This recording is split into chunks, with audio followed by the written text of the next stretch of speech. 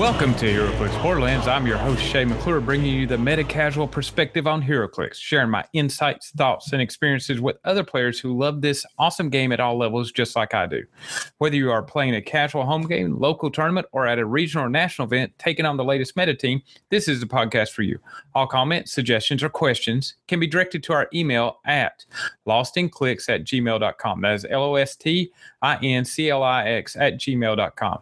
Also, private message me on acrealms.com under the ID of Colossus 10, or go to our Facebook page of HeroClix Borderlands, where you can message me or just read the latest articles and videos I have run across about this wonderful game.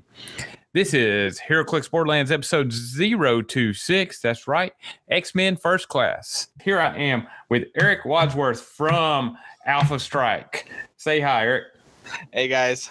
All right. And you probably know him better as Professor Urch. Yes, I've been on his Cerebros show, which is awesome. And he agreed to come to my show and kind of hit us up with his knowledge, his great knowledge. And we're going to go into a critical hit. That's where I give him 2 6-packs of questions where he gets to answer my questions to help us get to know him. So, you ready to start? I am so ready. When did you start playing the game? So, I started playing the game probably around 4+ years ago. The boosters on the shelf at the time were Batman and Civil War. Those are the first ones I had my eyes on. I heard it was a confusing time in HeroClix. They were playing with the point values again at that point. And so the mentor I have, his name's Kevin. He's my coworker at my work I work at now, which is Game Haven. He's like, so you're sick of Magic, huh? I'm like, yeah, I had a bad falling out of Magic. I was like, I need something else in my life. So he's like, well, try out this tabletop game. It's called HeroClix, Little Pots of Superheroes, kind of chess-like, high strategy, a lot of rules. Will take you forever to master, kind of like Go. I'm like, okay, I can handle Magic. I can handle this game.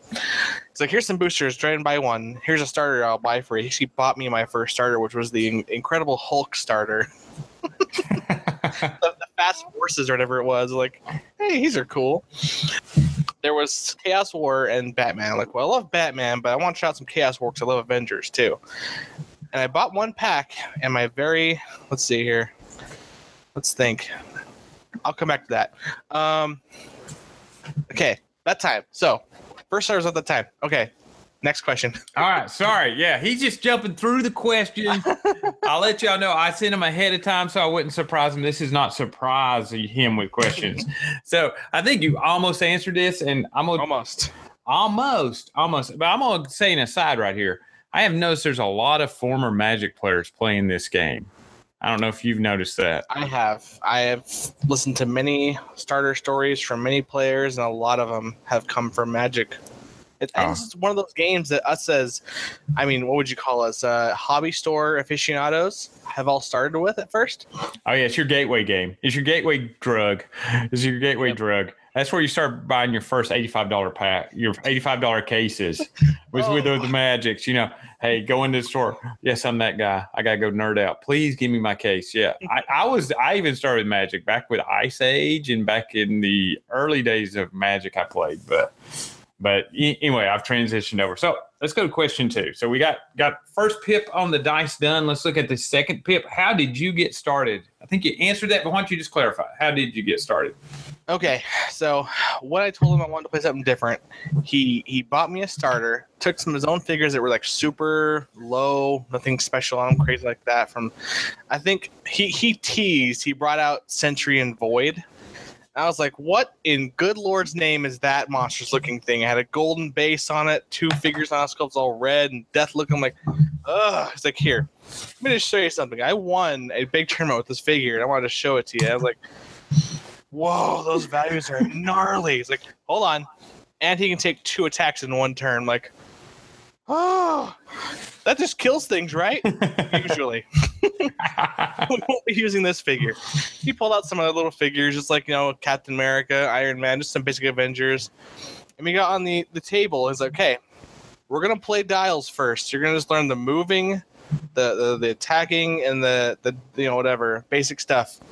So my first game, I got into position. I was playing, what did I get? So I had the Hulk stuff, right? So I had Hulk, She-Hulk, the leader, and something else. I think I would run my stuff into his figures, say I attack you. He would do this cheesy thing where he'd run away and make me chase him, then punch me back to head to clear. I'm like, oh, this is so stupid. And then he had range figures so he could shoot me. I'm like, all my guys have like close zero range. This is not fair.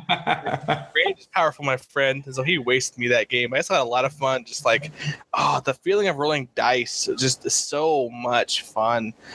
And as we kept playing, it was like, okay, this next game we're going to play, you're going to learn the powers on your top click. Like, oh, wow. So I have 3. So I have Charge, Super Strength, and what's this Amber one? Invulnerable? Impervious. Okay. And I minus damage by 2, and I can reduce all damage? What? That's the thing that Hulk should have. The ability to lock it off right there. Yeah, seriously. And just ever since I learned from that point, I had just the most fun, and I just haven't quit since. All right, and I would say it is one of the most important events in a HeroClix player's life. It's the first figure you've ever pulled. We all have that story. So, what was your first figure? I know you remember it.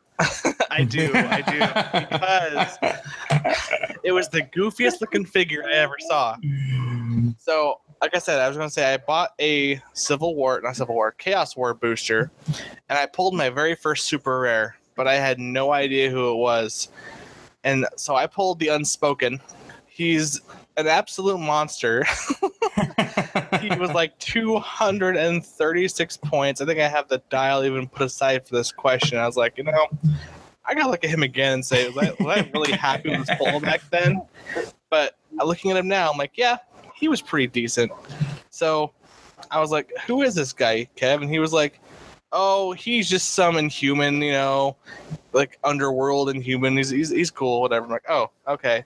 So he is 236 points with 0 range, has 10 clicks of dial with a whole smattering of like charge, force blast, phasing with super strength on top and plates at the end, and 5 damage with impervious. I'm like, wow, look at that damage. That's so great. But then his trait says, when Unspoken occupies the lowest square of elevation on the map, he can use leadership and stealth so he can hide on his way into getting you. And he's power cosmic. So like, what does that mean? Oh, he can't be outwit and has willpower. What's willpower? It's like, oh, he doesn't push. Okay, that's good. And the other thing is, like, if people are within 3 squares, they can't give them power actions. So back then, like, they couldn't hypersonic away. They couldn't, what's another power action? Like, close combat expert him. So it was great. It was a cool, fun piece. I bought more Batman after that, and those figures were kind of okay, too. Well, that sounds cool. I learned stealth was broken back then. Okay, cool. So what is your favorite HeroClix of all time, and why? My favorite, like, figure, or? Yeah, I would say figure. I wouldn't say set, but what is your favorite figure of all time? Oh, I hate these questions. I think my favorite figure of all time has to be who I played the most and just had the most fun. One sec. Okay. I think I know. I think I got it. I think it's going to be, my favorite figure, and only because I played him in the AVX tournament of all, like, for every event I had him, I was the X-Men side. Mm-hmm. I played the Living Tar out of that Cyclops that could shoot through blocking and outweigh you through blocking first. Oh, okay, yeah.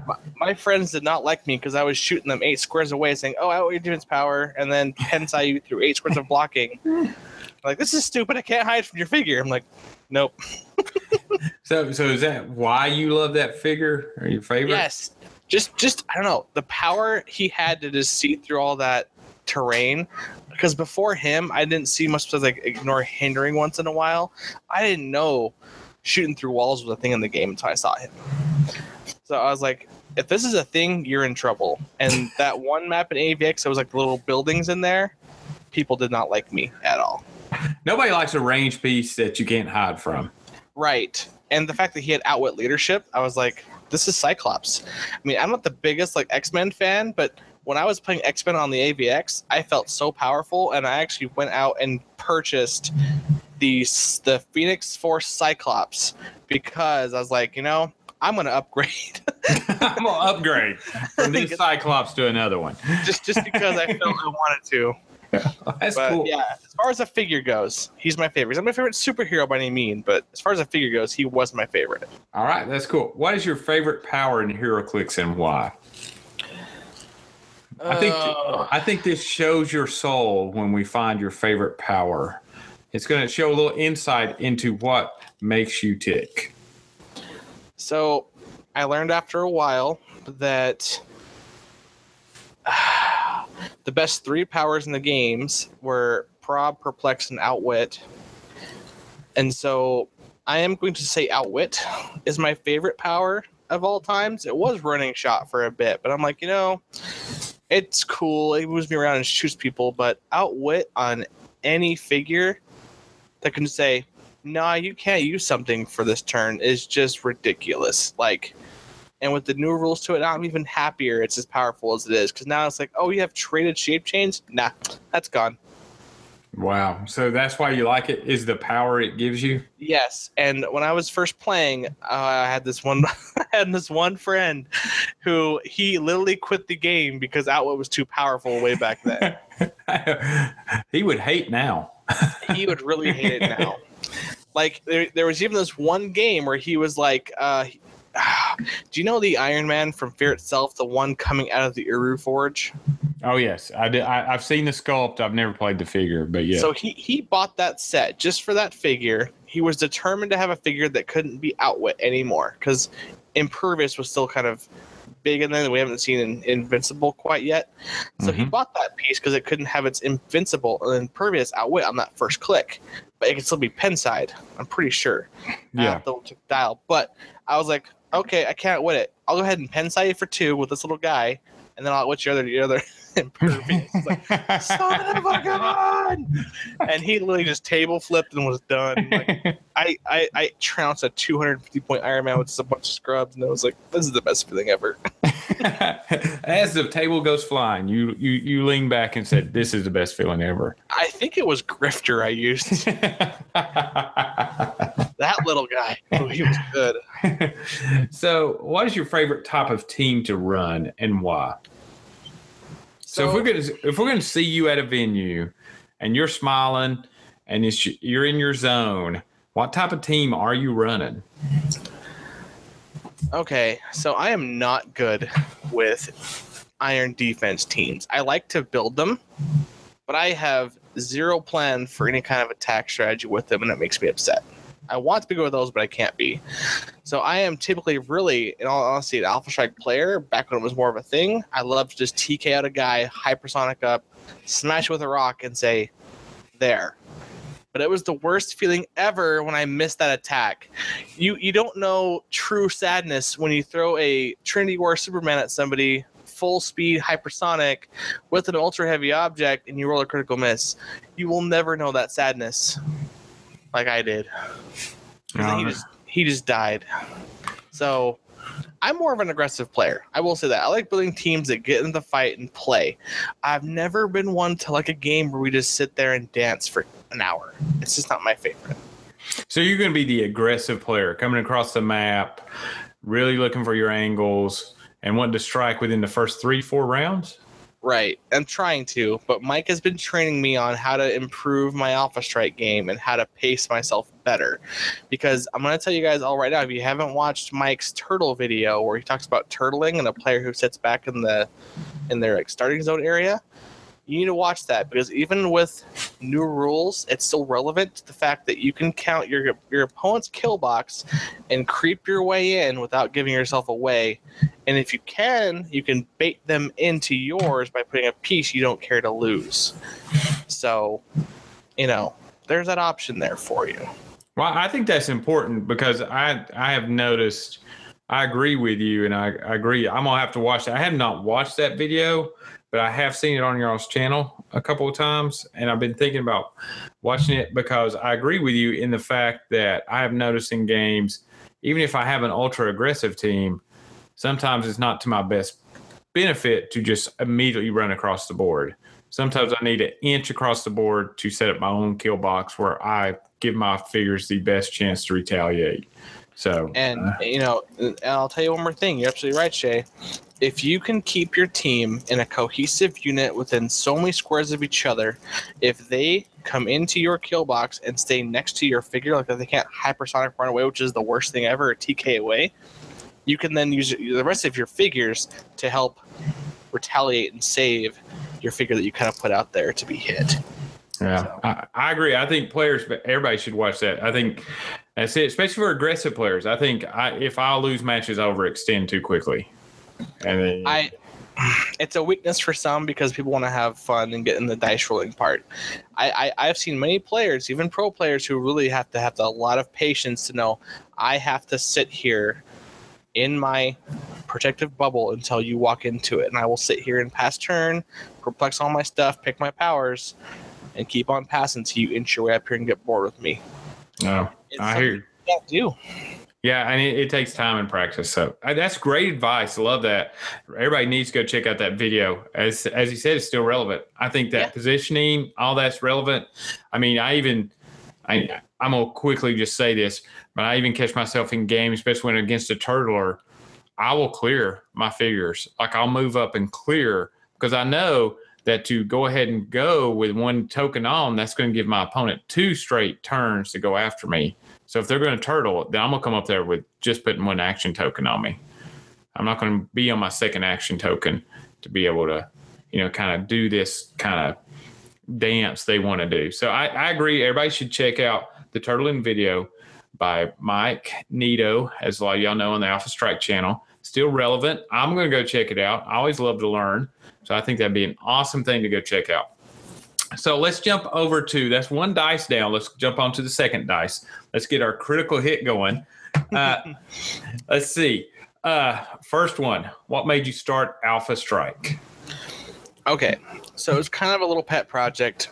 My buddy Mike and I, we were just recently friends for I think it was like a year or 2 at this point. And we were always playing games. Whenever we'd hang out, we always play a game of Clicks. We'd play a board game, whatever, just hang out. And we always made the joke, like, what if we got a set of HeroClix and we unboxed it and filmed it so that for our own personal records, we could see the distribution in a set and then tell that to the players. Because Mike was always about saying, I want to share my knowledge that I know about Clicks with the world, because Mike is a very, very high-class player in my books. Because he just knows some things that other players always forget about in the rule book. He was with the old rules before the ones we have now. He was easily, I would say, a master of those rules. But I was like, how about we film one for fun on my tablet, just low quality, whatever. We grabbed the very first video we ever did that we never published. We did what was that? Avengers Assemble. Okay, I remember that set. We unboxed a brick of that for fun on my tablet, just kind of propped it up and said, here we go.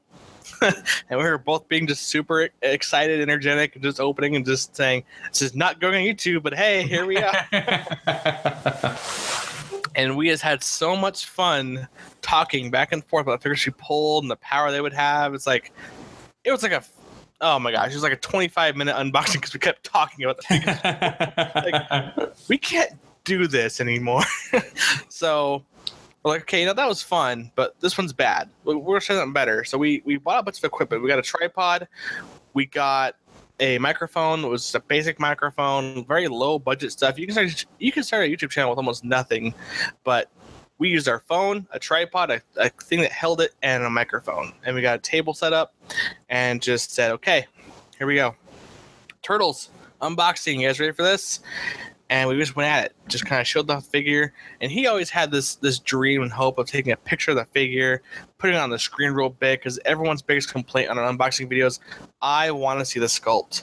I want to see it so bad, put it up close to the camera. We didn't want to pull the whole Scott Porter thing where he like goes in your face and puts it in the camera. It's like, yeah, that's fine and all, but, I want a little bit more. And so every time we did an unboxing video, he would just upgrade that. But that's why we just said, let's start a hobby. Let's do this. Let's have fun with it. We do this game anyways. If we do it for a year and quit, whatever. If you have 50 subscribers, cool. We're up to 1,000 and something now. I'm like, holy crap. It's only been like a year and a year and 3/4 of a year, almost 2 years. It's up there. That's why.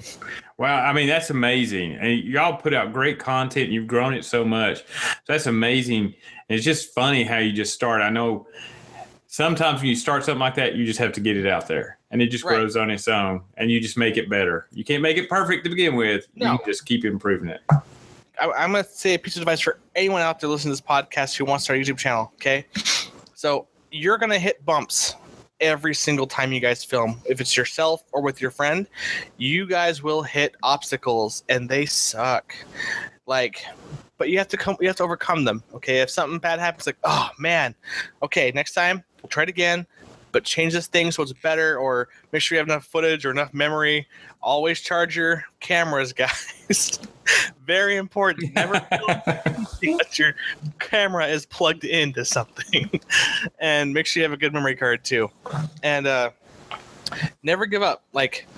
Every video put out, make sure it's your best one you can possibly do with what you have.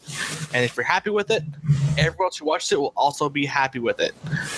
Having a personality is big too, and sharing your love with the community in your videos is hey guys, we're so and so, we're doing this thing, thank you for joining us, make them a part of it. That's just the biggest thing you can do for any YouTuber out there. It's so much more fun when you feel like you're watching your video and you're like, I'm there with him, I'm doing that with him, this is so much fun. So that's just things I can tell you guys right now. Hey, that's great advice. And I always believe, don't get so caught up in, if you're putting out something you love, doing a thing that you enjoy, it grows on its own. You can't worry about all the other stuff. That's when you get caught up chasing numbers. It's never going to work. So you just go out there and put out good quality, keep making it better. Guess what? The community's thrive is just hungry for stuff. I mean, and you are not wrong, dude. So I always worried. I have read comments on other videos, and there are some toxic commenters on the internet. Okay. Now, I've never had a rude comment on any of my videos. The only thing I've ever had was someone would disagree with something, or they would suggest a upgrade to the channel, what they would like to see. Now, you have to have realistic expectations, guys, if you're a viewer or a creator. If you're going to put out content and you know your limits, don't overextend, don't overstretch. If someone really wants something but you cannot possibly do it, and you just work for hours and can't get it done, and you feel like you failed them, just say, hey, I gave it the old college try. I can't make what you want. I don't have the time, the resources, the skills, but I will still continue to put the best I can with what I have, and maybe try something else that's a little bit easier and more reasonable for me to do with what I have. And they will listen. They'll be like, okay, that's fine. I appreciate you taking time to try my idea and make me feel involved with your channel, and they'll just be amazing. And honestly, guys, don't be afraid of commenters. The Clicks community is such an amazing community that you don't have no worries there, as far as I can tell. Oh, no, I agree with you. I know the best piece of advice came after my first episode podcasting.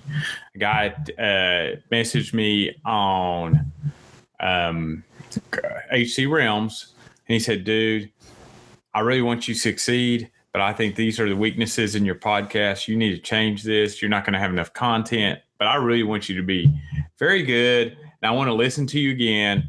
And he pretty much, he set me on my new content area, and it got me through the next 23 podcasts. And now I'm starting to change. I don't know if anybody's noticed out there, but I'm starting to add more guests, and I love this kind of interaction, and y'all getting to meet some other people in the community, whether they're well-known or not well-known.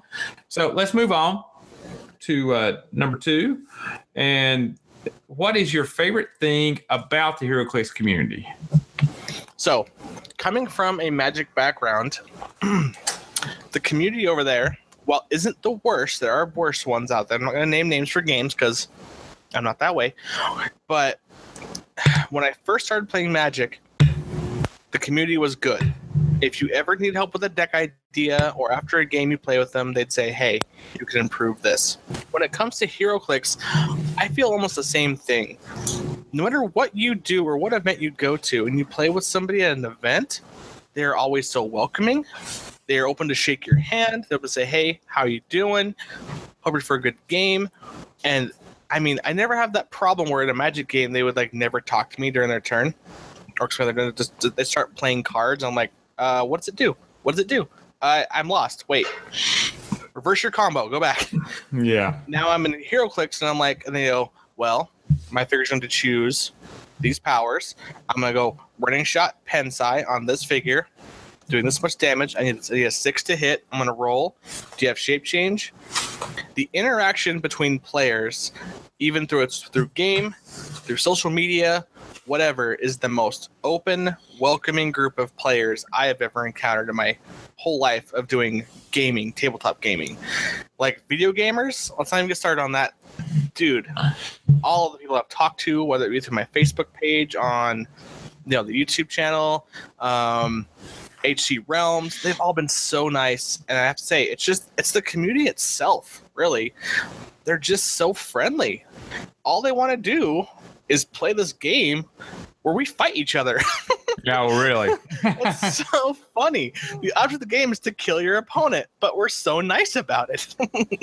I would say I agree with you, because every major tournament, you hear these horror stories about top tournaments and all that, and they've been the nicest people I've ever met. They are some of the nicest. I think that's awesome. I think HeroClix community is one of the best communities of all time, and I've played several games, and I know it, and they're very, very welcoming. Now, very few venues have I been to that aren't that welcoming or very helpful. So, and everybody's kind of helpful out there. One last thing to put on. Okay. Venues are important. That's something I want to touch on a little bit. So, if you have your own personal venue you go to all the time, you notice that you guys create a bond. You all trade together. You all play together. You all encourage one another and build teams together. It's kind of a thing you do. When you venture out and go to a new venue, it's sometimes hard to bond with those people who have this already inner circle bond.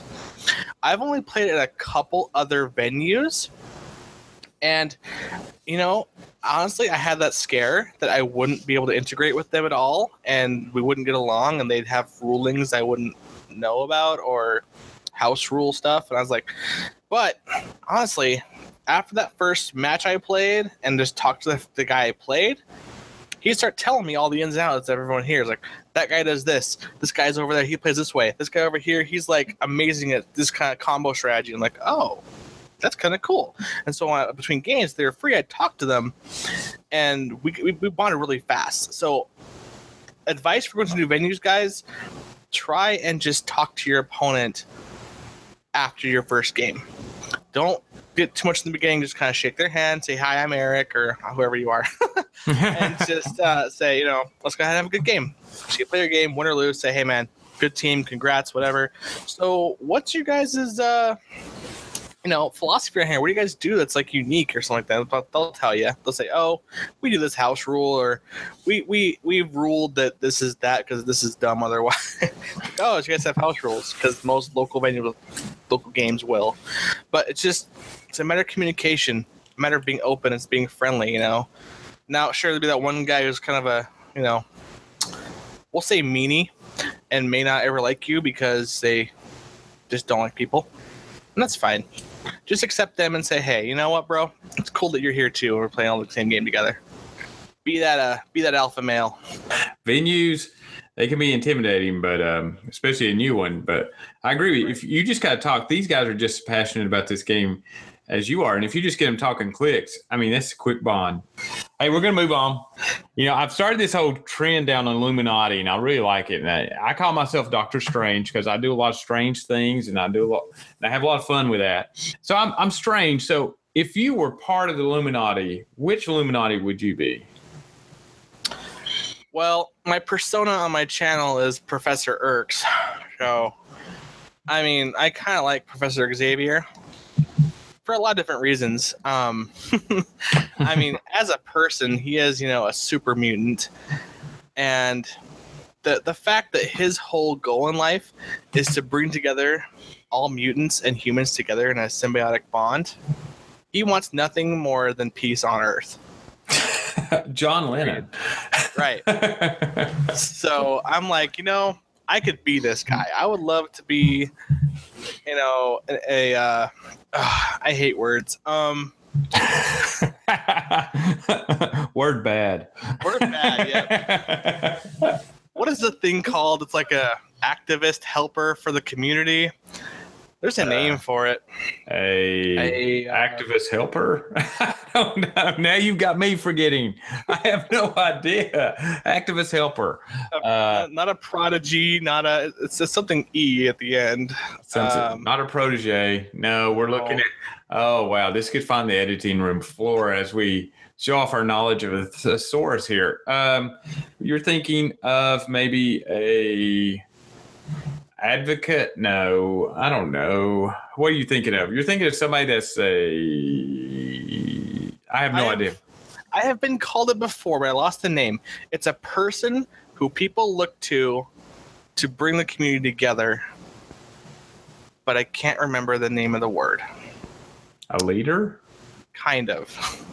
Something like that. But okay. I don't want to be like the forefront or anything, but I want to be a person who people could look to, like a leader that says, Erks, because you do this thing and you give us this information, we appreciate you and we look up to you to bring us that information. And when you do, we thank you. And, I just, oh man, words are bad. So that's my biggest. I want to say something cool and inspiring, but I just not coming. I'm open to everything and everyone. Like everyone in this Clicks community, if you want to talk to me, I'm down. I'm here, And like Xavier, you can go to him and say, "Look, Professor Xavier, I'm in trouble. Can you help me? Hold on, I'll go into Cerebro. I'll see if I can find this thing for you." Because he can just do that. So, and that's kind of how I started Cerebros. I wanted to be able to reach out. I don't have powers, so the internet is there, and talk to other Clicks players. And I know there's my Patreon is a big part of that, but it helps support the channel in every way. Those people who pay the $3 a month get to come on and just hang out with me, literally, and talk HeroClix for an hour or so. And it's the most fun I have doing my channel ever. Just because the things you say with people and things you learn, it's so much fun. What were you going to say? Oh, I was going to say, I totally agree. I was on it last. I enjoyed the heck out of the Cerebros. That's probably one of the most fun podcast type live events I've ever done. And it was amazing. So I say that any kind of community interaction like that just gives you the energy to keep up with HeroClix. Great choice. Professor X does fit you. You are the mutants of the world's leader. The person in the forefront that's kind of driving us together, trying to bring us all together. I kind of like that. So here's a random question. Your fourth question of the second half of the critical hit. How do you store your HeroClix collection? Lots and lots of totes. Hey, I hear you. Tupperware? No, I have 2 Husky toolbox containers I got from Lowe's or Home Depot. One of those places that sell tools. And I got a bunch of those little, the little crafts boxes that have multiple holes and the little plastic tabs you can place in. Yes. I have a ton of those, and I try to keep one set per one of those in there. And generally, if I don't keep all my generics in the box, I can fit a whole set in one of those boxes. So it's kind of nice. Okay, I got you. And we've all been there. We all store our clicks different ways. As I said, Pedro on your channel has inspired me to actually display mine. as the totes were being stored in a closet, and I'd drag them out every so often. Mine just sit on the floor, and I pull them out as I need them. I always like to find out how people store their HeroClix collection. It's a odd obsession of mine. Now, number 5, what superstitions do you have in a big tournament? Okay, explain a superstition to me. Give me an example of something. Okay, superstition might be that you can only use a certain set of dice for a tournament, or you have to have a certain set of tokens. Superstition is if you don't do it, it makes you uncomfortable and makes you have a negative attitude towards your game. So it's a comfort feeling. Do you have any superstitions? Okay, so I've only ever played in a couple WKOs and one ROC event. As far as big events go, The only superstition I ever had was like, would I ever have to like change dice to my opponent thinking I was cheating? And I am not one to ever say, cheating is ever good. And I've always wondered sometimes if people have loaded dice in a tournament, because they will seriously roll 7 or higher for all their rolls ever and never miss. I'm like, how are your dice so hot? I never have dice like that. When I do, it's at a casual event that doesn't matter. And it's like, well, where was this when I need you at the big event? But, I mean, that's just the great equalizer of the game, And the most thing you can do if you're a physician is say, hey, judge, I'm suspicious. And that's just say, okay, I will give you some dice to loan. And that's what you use for this game. The last one of this 6-pack, and we can get into what the main topic is. But if you win the World Championship, and we know if you win the World Championships, you get to design a figure. What figure would it be, and can you kind of describe it for us? Okay, so I had a real hard time with this one. When I saw this question you had me, I was like, okay. So I had this dream when I was first starting playing, and my buddy Kevin told me, hey, see this cool piece right here? This is Nightcrawler that someone made. So the Ben Crawler. That's stupid amazing. And then he also doing the Mr. Sinister with the dude in the tank. And I saw the Stargirl that Alex Avia made. And I was like, what the heck are these? Where are these coming from? It's like, well, if you won a world championship with WizKids, you get to design a figure. Like, that's pretty cool. And so all of mine have been stolen. I really wanted, there wasn't... When I first started playing Spider-Man, the Amazing Spider-Man was my first set. There was no Venom in that set. So I wanted to make one. Well, they made some good ones recently. So I'm like, well, that's out. And then I was like, I also want a, what's his name? Chameleon. One of my favorite Spider-Man villains, but Patrick Capocco. Got him first. He's amazing. So good job, Patrick, to that one. I also am a huge Batman fan. And the one piece I thought, they could never get right, in my opinion, from what I saw, was the Joker. Okay. The Joker to me is such an awesome villain to Batman because of his code, the things he does, how random he is. How can they ever get that personality on a dial and still be tough enough to take down a Batman? If he had the option to.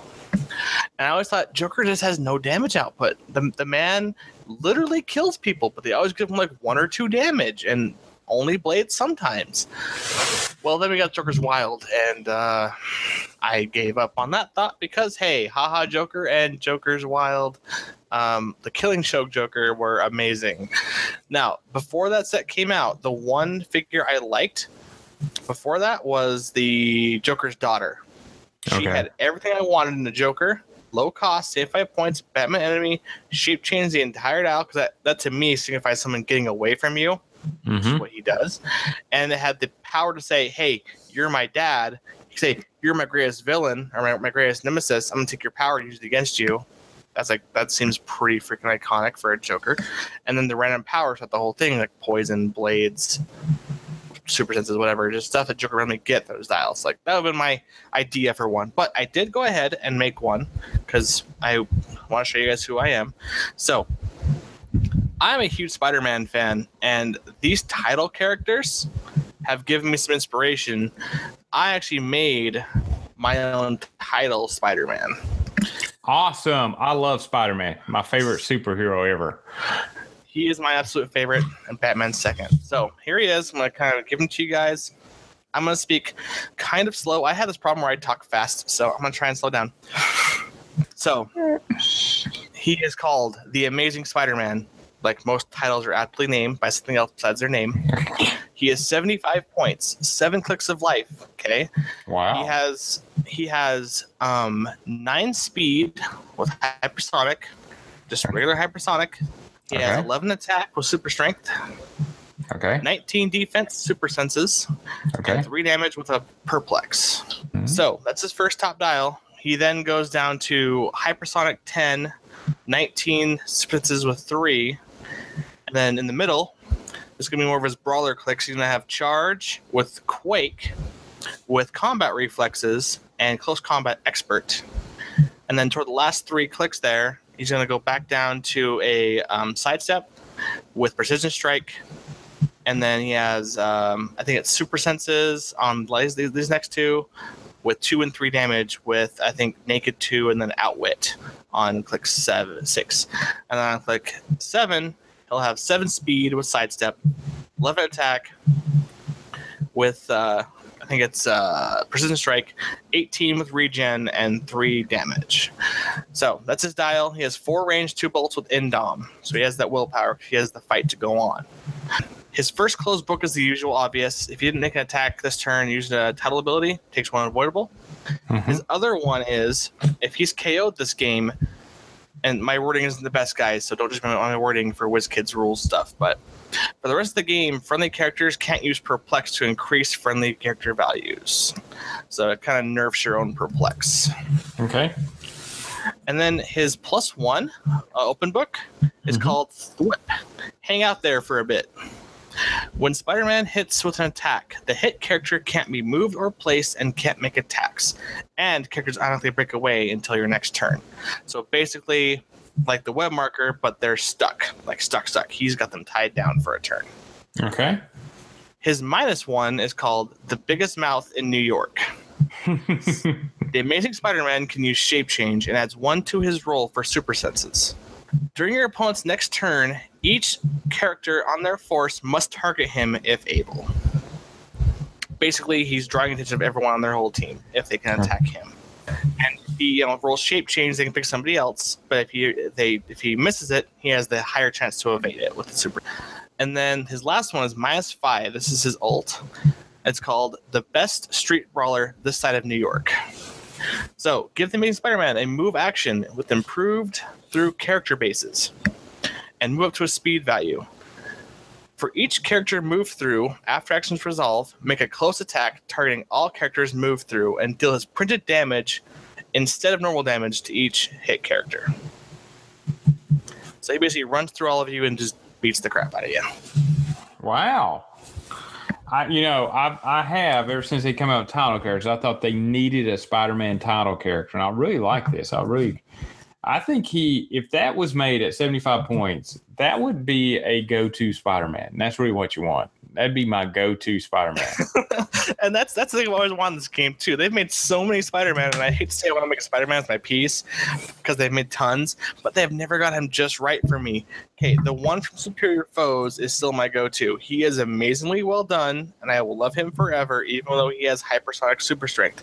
Because now I think of him running into you, boot kicking you in the face, knocking you back into a wall, and running away and using his super senses. So he's still fine to me. But if I was to make a title character Spider-Man, this one would be my one. Oh, I don't blame you. It's a good one.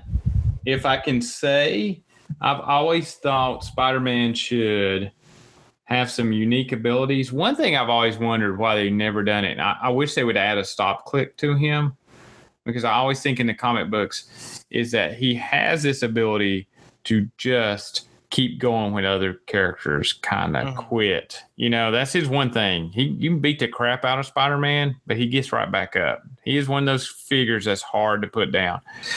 I assume you balanced it out because he doesn't really have a heal ability other than the regen, which kind of helps him. I like the +1. What makes him tough is kind of like the Thor title character. He's attacking, so when he's getting his +1s, I don't have to worry about did he attack a figure or not. So I like that about him. The KO and Perplex can be very hard on a team.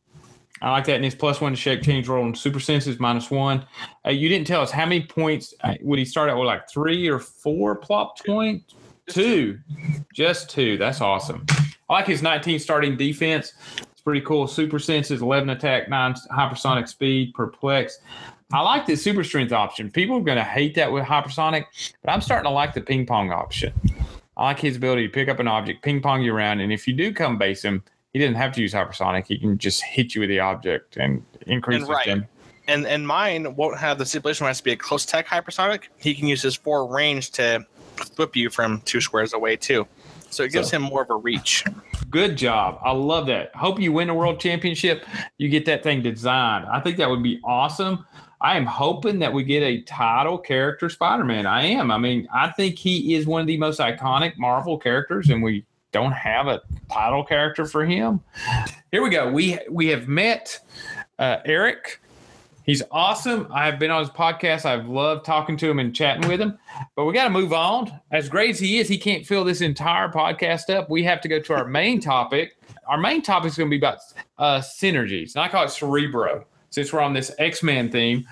Synergies. And here's the big thing. And I've been sitting around wondering about this. There's synergies that are important in HeroClix. I mean, I don't care what kind of team you're building. You need synergies for teams to work. And sometimes we look at stuff and we're like, I think that will work, but once it gets out on the battlefield, it doesn't.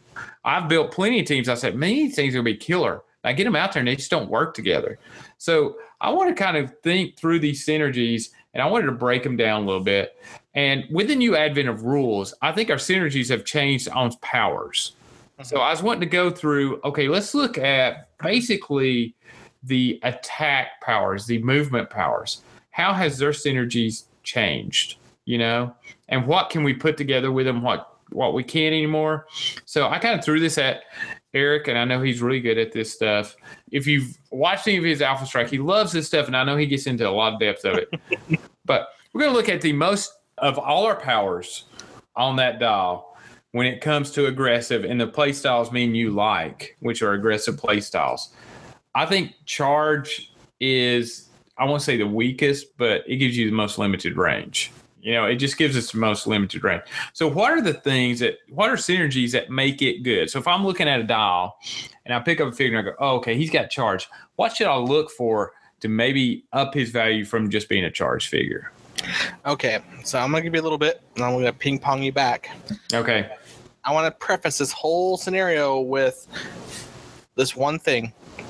Precision Strike, single target, Ranger close is the best thing for any power.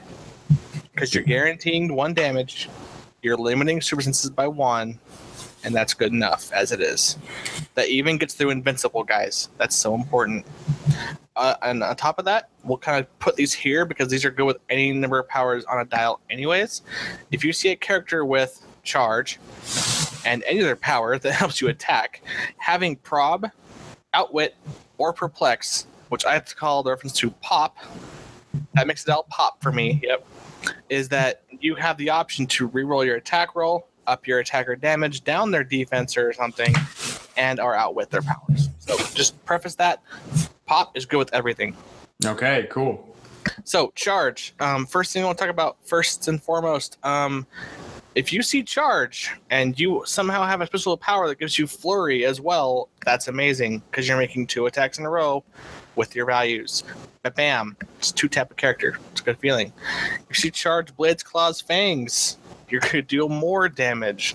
And there's so many equipment now that just give you blades. We got, I think, 3 of them in the Thor set. 2 or 3, yeah. Yeah. And then Super Strength, kind of an obvious one. Pick up that object and deal knockback damage, which also reels us into the object action close, which is very, very important to differentiate that because you have to do Charge with a object close action, which Super Strength keys off of because you're holding a heavy object. And that takes out your ability to use exploit weakness with that Charge and Super Strength, and right? And correct. Object. Because exploit weakness is now its own close action. So you have to choose, don't want to deal the penetrating damage, or don't want to hit them for a lot. And it's gonna be based on what you're attacking. Oh, they have impervious. Obviously we're gonna pick the exploit because we're gonna do guaranteed damage. Oh, they just have ESD. We're using this rock. I like the new combinations that there are because they're gonna make you think, what is my situation and what is the best one to pick from all the possible options I may have as a Charge character. And I was doing this little like homework with these powers you set aside for me. And I was like looking at this, and there are a lot of powers that work with Charge now. It kind of blew my mind. Oh, it does mine. I'm looking at the list you put together, and I'm like, there's a couple on here. I was like, I didn't know that worked. with charge. That's pretty interesting because charge gives you a what? The wording close. All these key off of close. Except for flurry. Flurry would have to be traded, right? Right. You can't have flurry with charge. But outside that trait, all this other stuff looks like this doesn't have to be traded. Well, no, there's one on here. Yeah, mind control. There's a couple that are on the same slot as charge, but some people can get objects because we have objects. You can get resources. Yeah. Cards, all kinds of things. And that's the great thing about resources is the ability to add some of these powers in. So hey, Steel Energy you have on the list. I kind of like that. Charge Steel Energy. It's pretty awesome. Be able to charge in, hit somebody, steal your energy back up. And if we look at a modern piece, when you're talking about equipment, Executioner, isn't that right? With his blood axe. Oh, that blood axe in him is so dumb because he has colossal stamina because of the Masters of Evil ability, and the axe gives him battle fury, steel energy, and what's the other thing it gives you? Exploit weakness. Yeah, so he's doing penetrating damage and can attack every turn because he'll heal the colossal stamina damage of Steel Energy. And so this is important to note. So Steel Energy is a passive power. It's a passive. Yep. So it's always on. So it will trigger off of any close attack. Steel Energy. Only closes though. That's the key word. It's not a close action, but it has to be key off a close attack. Right. So any close attack gets this Steel Energy. So charge is going to be awesome with this because charge allows you to half your speed and move that distance, then make a close attack for free. Is that the way it's working? Close action as a free. Close action as at no cost. Yeah, that's right. Let's get that right. At no cost. Close action at no cost. And then from that, you can generate it to close attacks, right? Uh-huh. And then Blaze Claw's Feign. Flurry will give you two close attacks. Is that right? Yes. It's a close action by itself, and it gives you two close attacks. Why don't you talk about Battle Fury? Why would you look for a Battle Fury on a doll? Battle Fury is a great power, even though you cannot be carried, okay, which is totally okay. You're now have protected from in-cap and mind control. One of the most annoying things that happens to a figure when they're close next to a mind control figure is saying go somewhere else and go hit this person. Or if you incapacitate, people who have like multiple target incapacitates, they can't be targeted them as they're still coming in. Say, oh, you have one token. I'm going to incap you. Nope, can't. I'm still coming. It's an enraged state of mind. Now, it's kind of a bummer when a figure has range and they pick up Battle Fury because they can't make range attacks anymore because it gives them 0 range, basically. But it's okay. They're in just a fit of rage. They're coming to kill something, and the most important thing is the character they're attacking can't use shape change, which for me is one of the most devastating powers in my life of Clicks because it seems like everyone who has shape change on their team always tends to roll it.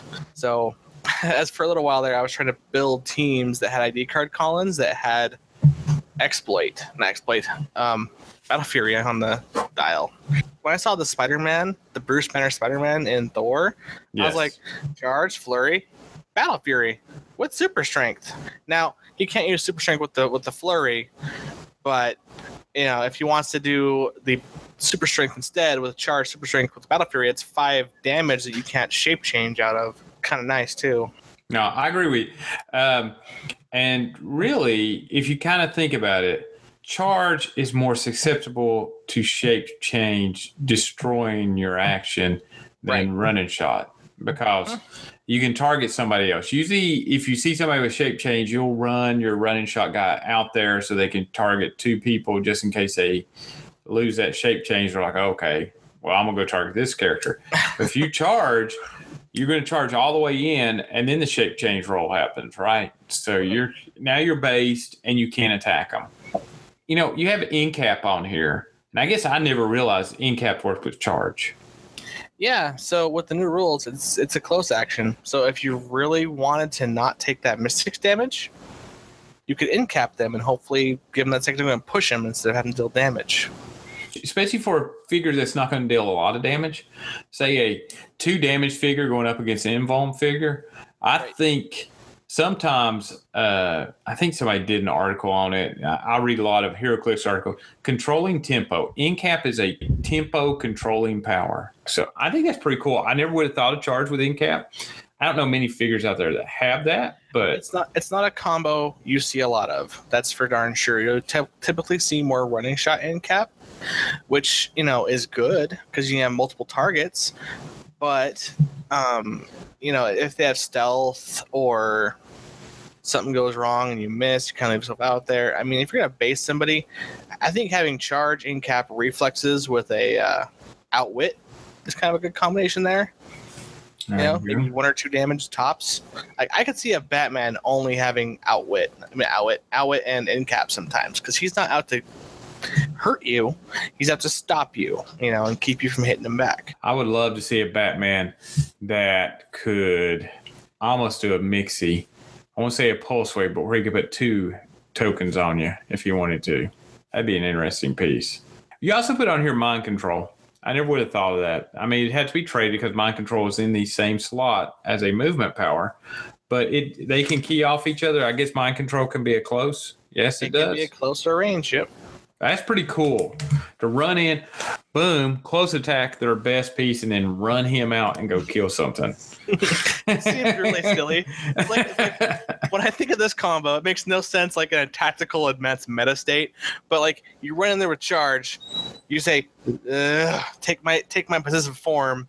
I'll move you away from me because we're friendly now, and go take your piece. Or I charge in, mind control, you throw you behind me into my other kill box, and those guys just kill you off. So I was just trying to think of some mind control pieces. I probably would. Most mind control pieces, I'd never want to give them close. I don't think. But sometimes, if you think about it, most mind controllers have stealth sometimes. Like, think of Poison Ivy. She'll get based at some point because people get sick of her doing whatever she's doing. And say, okay, you're based to me. I'm going to close action mind control you and do whatever the heck I want with you.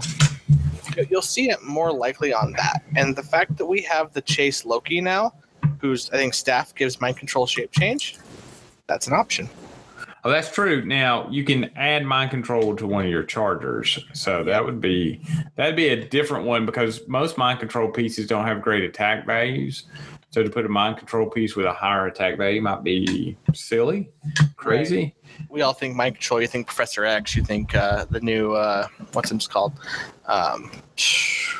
Who's that crazy figure from AEW that has mind control? Purple Man. That everyone's. Here's the way I think. You know who I'd want to put the staff on? Who? 25-point piece. Oh, yeah? Yeah. 11 attack, 12 charge. 7 charge with 18 defense, 3 damage. Who's a this? Rock troll.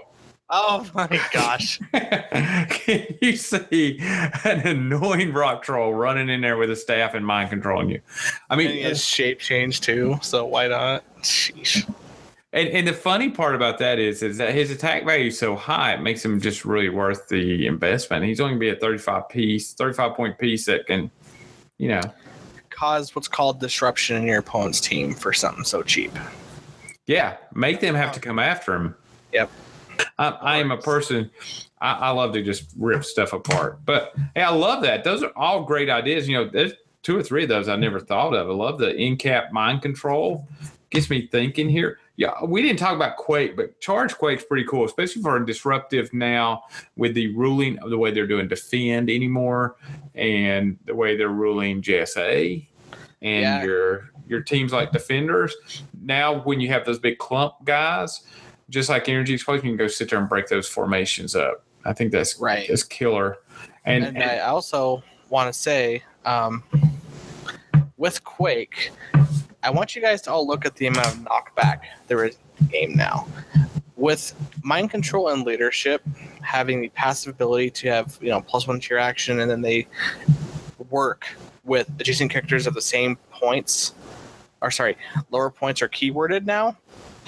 They have added knockback to a lot more powers more effectively, I feel. Like, doubles, of course, super strength now, Quake now, and Force Blast, of course. Well, Quake always had it, but that's 4 different powers that disrupt positioning, and that is huge in this game. Those 4 powers, you see super strength on a lot of dials. You see Quake now on a lot of dials. Force Blast is still kind of one of those powers, unless they have traded or something like that, because no one likes to see purple on their speed. And doubles. Doubles is a thing. anyone can do, which gives everyone knockback. Oh, and I think there's a weapon, I think it's a mace, just gives out knockback now. But your advantage is to knock people off of buildings, break up formations. You guys see a mastermind figure next to his buddy? Go kick him off of it, and then have fun with it. Because either way, either the pawn's going or he's moving. They'll be apart from each other at that point, and then you just go ham on either one. Some of the rules have really strengthened knockback, like the rule of flyers now being knocked off elevations plus 2 damage. They'll do 2 damage. So now, looking at a quake, since they now also have full damage quakes, and one thing I was noticing is how many figures now are being added with full length movement quake. Do you get free action or at no cost to a quake at the end of your movement? Come to mind, 50-point Hulk out of the starter set. He is worth the starter set cost. Besides the map that you get and the powers and ability card, that 50-point Hulk's crazy. 10 movement, 12 attack, 18 defense, impervious, 4 damage with quake traded at the end of his entire movement. I mean, that's just silly. And your ability to position pieces, I think that's going to slow the game down now, since positioning is so key anymore, and we have so much knockback and the ability to reposition pieces. Really what's going to happen is it's not so much that you're deciding what to attack, you're deciding the angle of your attack now. Where do I want to hit this piece from to knock them here? Where do I want to go here to knock them there? So that's a new, we never worried about that because knockback was so random. Yeah. Now you control it. A hypersonic super strength piece, if I can hit a piece and knock him into a kill box, why wouldn't I go up with my hypersonic, boom, knock you right into my kill box and then jump them? I like that. All great combos. I mean, those are great synergies. And I think you can build some teams around those synergies and just kind of have some fun with them. Okay, let's move on to running shot. What were you thinking on running shot? What's your go-tos? When you see running shot, you want to see this. I mean, obviously, Pulse Wave and Pensai, just 2 staples.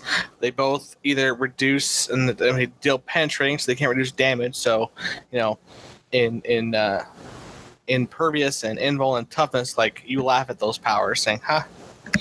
And Pulse Wave just says you can't use powers.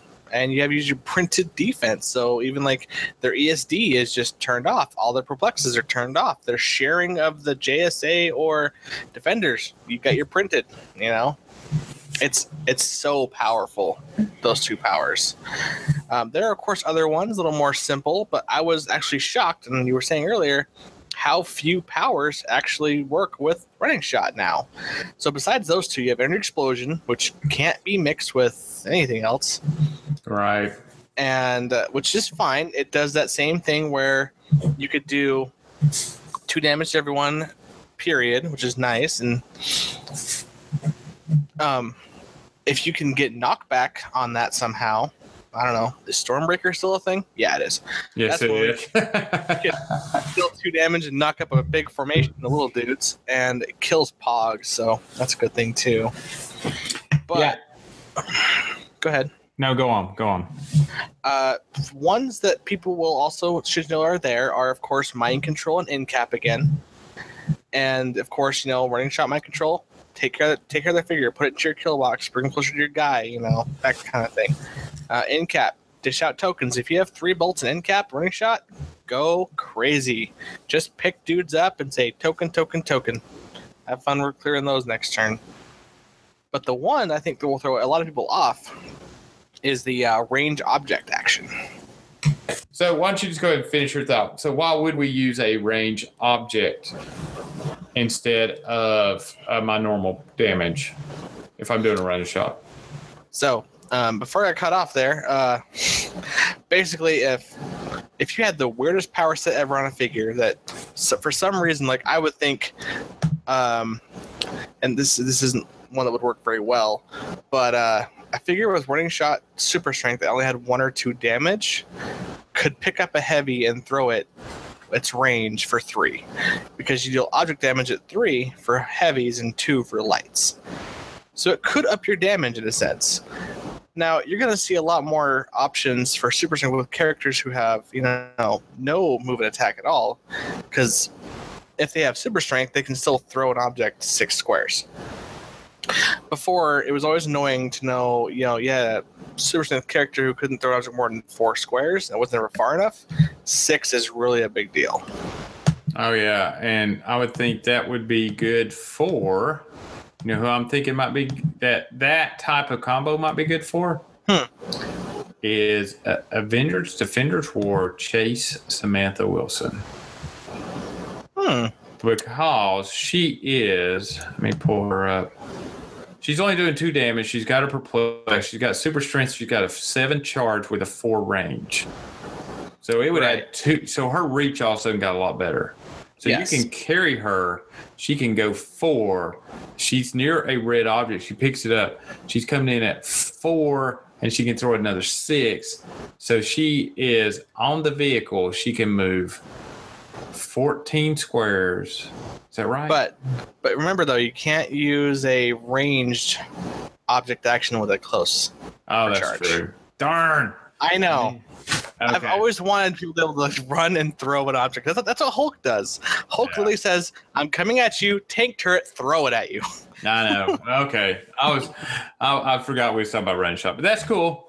That's cool. Fine. But that could, a piece just like her that had running shot would be one that you could use, or a traded super strength, or as you said, light objects. Picking up a light object and being able to throw it, and it does 2 damage. Sometimes all you need is the extended range. I mean, got to knock somebody past an outwit click or hit somebody to knock them off something else. You don't need a full damage. You just need to hit them, and it extends ranges. All right. Those are all awesome. I like those. But like you said, Charge has more options than Running Shot does, though Running Shot's Pulse Wave is probably the best option for anything. Right. And, the reason why I think Running Shot has less options is because it's still very potent. Being able to gun down your opponent, your opponent's figures from, 5 to 10 squares away with pieces today, it's a little insane, which is probably why they give them less options to do. There's less interaction because unless you can get up close to them, they're just going to keep it on. Oh, yeah. So we were going to talk about sidestep, but you pretty much summed it up basically here when it says basically everything but poison. It's just good with everything. You think about it. You can do anything with sidestep. You can take any power action you want. You can sidestep hypersonic. You can sidestep running shot. You can sidestep close combat expert. Sidestep range combat expert. It's just a thing to get you into position to do another thing. Yeah, and with the new ruling on poison has lost its ability with sidestep because poison now reads that if you move, as long as you've not moved, is that right? Not been moved or been placed, then you can use poison at any time in your turn. However, sidestep now won't work with it. Correct. But I like sidestep. That's probably the hardest power for me to understand from a defender. When I mean a defender, is when I'm facing sidestep. I was struggling understanding how to handle that when I first got back into the game because it was adding basically 2 to your range, and gave you what I call like the ability to step around a corner and shoot somebody, or to shoot somebody and step away. Out. Yeah. So it became this new power that's really hard to find, to understand. But that's cool. So sidestep everything but poison. There's a reason for that, but it's very good. Here's my favorite combo with sidestep. I'll go ahead and tell you. I love a grounded figure that has an enhancement and sidestep. I love to run and shot, carry him out, shoot, and then in order not to get into some kind of energy explosion nastiness, run another, sidestep him over, run another figure out to run and shot next to him. Let's go. Two Thenas. Should they be fun to do that with? Silly, stupid. And take Eric Masterson and 2 Thenas, which is only 265 points, and let them do that little trickery like that, and let him slide back and forth between the 2 of them, giving them +1 and perplexing one of them. Sure thing. So that might be fine. So sidestep's really cool. A lot of cool options there. So let's look at stealth, which I think lately has gotten a bump because we are starting to filter through our stealth busting teams, and we have less stealth busting and more inability to handle it. So, what are your thoughts? What's some great combos to go with stealth? So, to me, a stealth figure has always been a couple things. Stealth figures to me are turrets. Usually, they have range, whether it be like 4, 5, 10, whatever. I think of them saying, okay, this means I need to put him somewhere where he can hide and then have field control over the battlefield. A good example is usually any Batman. And the one I like now is the shifting focus Batman from Elseworlds, who gives everyone perplexed. Then there's 4 squares. Oh, that is stupid. That piece is stupid. If you've watched my podcast, and I know you have, but me and Mark have played games with that, and we struggle to get him off the battlefield. And we can have all the other shifting focus Batman, but really his perplex is so powerful. That's just stupid. It's stupid. And which is why, stealth and pop are the 2 cohesive things, because if you have a figure who is hiding on the battlefield with perplex, outwit, or prob, you're like, that is annoying. The fact that you have a perplex on tap or an outwit on tap or a prob on tap for whatever you're doing, it's like, I have to go get him, but I can't see him because he's in hindering. And so I have to go run someone out there, go get him base contact. And then the best combo with that is when a stealth figure has combat reflexes. Because then they're like, okay, I got a 17 because I'm in hindering, or not hindering, because you're next to me now, I have 19 up close because you couldn't shoot me. Making them struggle to have to kill a piece that's probably only like 50 points or more, So, yeah, stealth's a cheap power. I feel. I think stealth's cheap. I think it can cause a lot of issues with range teams, and that's really, I think, there's a balance to range teams, and it can, with those support powers, it can be annoying to your opponent, because really, I'm gonna be honest, I see somebody set their figures down across from me in a game, I'm automatically, I know you do the same thing, I start figuring out how I'm going to dissect that team. Am I going after the big gun, or am I going after support? Well, if you don't have a stealth busting team and they have their supports in stealth, you're kind of forced to go after one thing, and it might not be your best option. You should try to take out their support and weaken their figure. So, and if we all know, the best advice anyone can give in the game of HeroClix is make your opponent make hard decisions. Oh gosh, a lot of losses have come about because I've had to make hard decisions. That's what it's about. When you play good quality opponents, you can't take all the options off the board. I don't think you can't take all the options off the board. So in the end, what happens is you give your opponent bad options to take. Correct. And if you can do that in a game consistently, even with bad dice rolls, you will come out on top more times than not. But anyway, go on. So again, with stealth, I think of characters like Deadshot. He's going to sit in the back, 9 range. He'll have range combat expert. He's just sitting there sniping you for that extra damage or whatever attack that he needs to get you. And it's like, oh, this 9 range sniper is so annoying. Or another one, Winter Soldier from Nick Fury, man. That whatever, he hits 10 range, outwit range combat expert on the same character. That's silly. 95 points. That guy is ridiculous. Yeah, that is silly. I will say that. That is a good piece. Does Nick Fury, Balls of Fury doesn't have stealth, does he? He does. Let's see if it's even more ridiculous. Stealth, shape change, then it picks your highest points, gets the +1 attack and damage. And you can't use a power, so he's kind of nuts. Shoots through everything but walls. Yeah. So. We all know Nick Fury. That's enough on that guy. Right. But, go ahead. The other combo with reflexes is, of course, having the pop powers, but if you don't have those, you'll have close combat expert. Because, my personal favorite, if I could have a close combat figure that had stealth, I like sidestep, charge, reflexes, close combat expert because I can move up the field, hide in the shrubbery, sidestep out, keep moving into more shrubbery without being hindered by hindering terrain, and just keep coming to you. You have to come get me, or I get you first.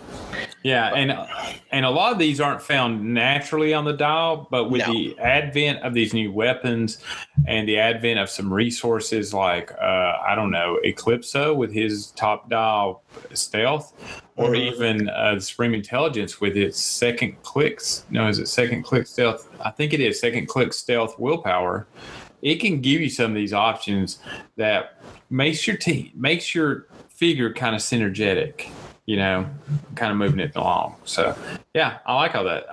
I like your idea of the stealth person being a turret, either to be support or to sit there and snipe people or to just make their way up the field. So I think that's pretty cool. Yeah. Some great It's got options. It's good power, guys. Yeah. What about Flurry? Let's go with Flurry. I'll let you take this one. You go ahead and you can read through my options. I'll let you have this one here. Flurry. The big change now is it's still good with Steel Energy, but it's only going to heal one click. Before you could do it and it would heal multiple clicks, but now it's only one. But that's still good. Anytime you can heal is awesome in this game. I do want to say I feel they've really nerfed healing in this game. They've made it available to you. It's almost a guarantee with stealth and regen now and Steel Energy, but the healing is like a maximum of 4 clicks ever. They never want you coming back top dial. Unless you read the new Nefaria errata. Yeah, he's stupid now. Special, yeah. He's stupid now. I mean, and 200 points though, but he is. But if you don't know, the new errata says that Nefaria doesn't have to basically have his die if he does a regen roll, so he can get to 6. He's one of the few pieces that can get to 6. Now, if they do that to Mary Marvel, that's just going to be crazy stupid. Which they didn't. They already have her errata up. So basically, the new ruling for blades. Oh my gosh, for regen is if they had a thing where they didn't -2 to the result, they add 2 to their result now. And which would be a maximum of 4 now. Right, because you could roll 6, get to 8, and then have it as 4. All which that's as high as support can roll too, which I think is fair. One great thing you mentioned in here, Battle Fury, which we've talked about with Charge. Battle Fury is that way so that you don't get kind of messed up on shape change, which is pretty important. And any kind of knockback, I like what you said here, any kind of knockback on the second attack, and which you point out, and which what we need to know is knockback is very optional now. It's not going to be automatic, so you have to call it. You know, I'm going to use knockback or stuff like that. So that gives you some options like hit once, hit the second time to knock them away, so it frees you up. Maybe you have sidestep with it, or maybe it's a trade sidestep or something, and you can get further away, which then makes them you knock them past their charge and you knock them away from you and you still have charge. That creates a conundrum for them because all of a sudden, well, I can't move an attack and he's going to be able to move an attack and hit me another time. So I love that. Flurry's a great power. I think it works best traded with charge, but you know, that's your golden chance right there. Charge, Flurry, Blades, Claws. That's kind of where it's at. But yeah, but Flurry getting knocked onto. I think Flurry's a great thing to happen to get knocked into. Right. Okay, I love to have a charge piece that gets knocked into Flurry because he's already based. You know, he comes in, he bases you, boom, you knock him into Flurry. You're hating life. You're hating life a lot. So I like that. Love those synergies. I'm probably looking for Flurry mid dial if I don't have charge traded with it. I don't know about you. Nah, that's totally fair. I like that. Yeah. All right. Let's look at mind control. Mind control is probably the power that got the biggest boost, I think, in the new rule set. Boost, nerf, it depends how you look at it. I mean, the things it could do with the old rules was silly and caused nothing but rules questions, nothing but headache, whatever. It's like, can I mind control his guy, use his once per game free action to get this thing? Do I got to keep that thing? I was like, why is this a thing? Yeah. It created conundrums in the game, but the new mind control, I think, is trying to steer the game to more of an aggressive one. Yes.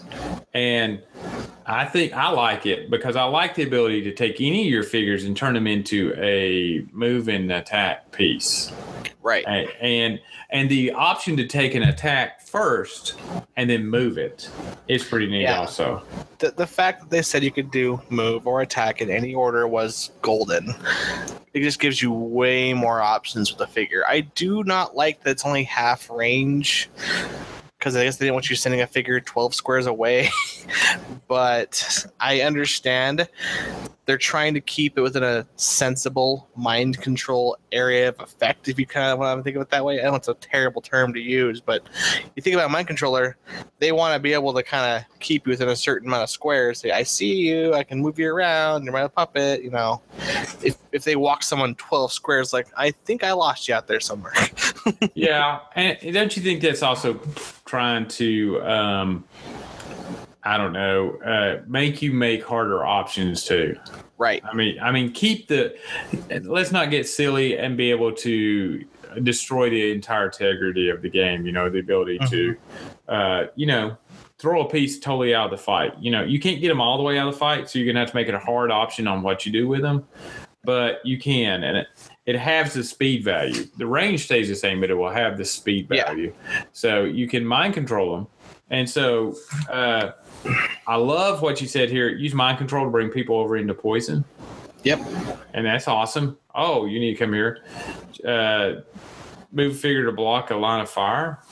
Okay. Yeah, so let's say, for instance, you need a big attack, right? And their probbers over there watching you.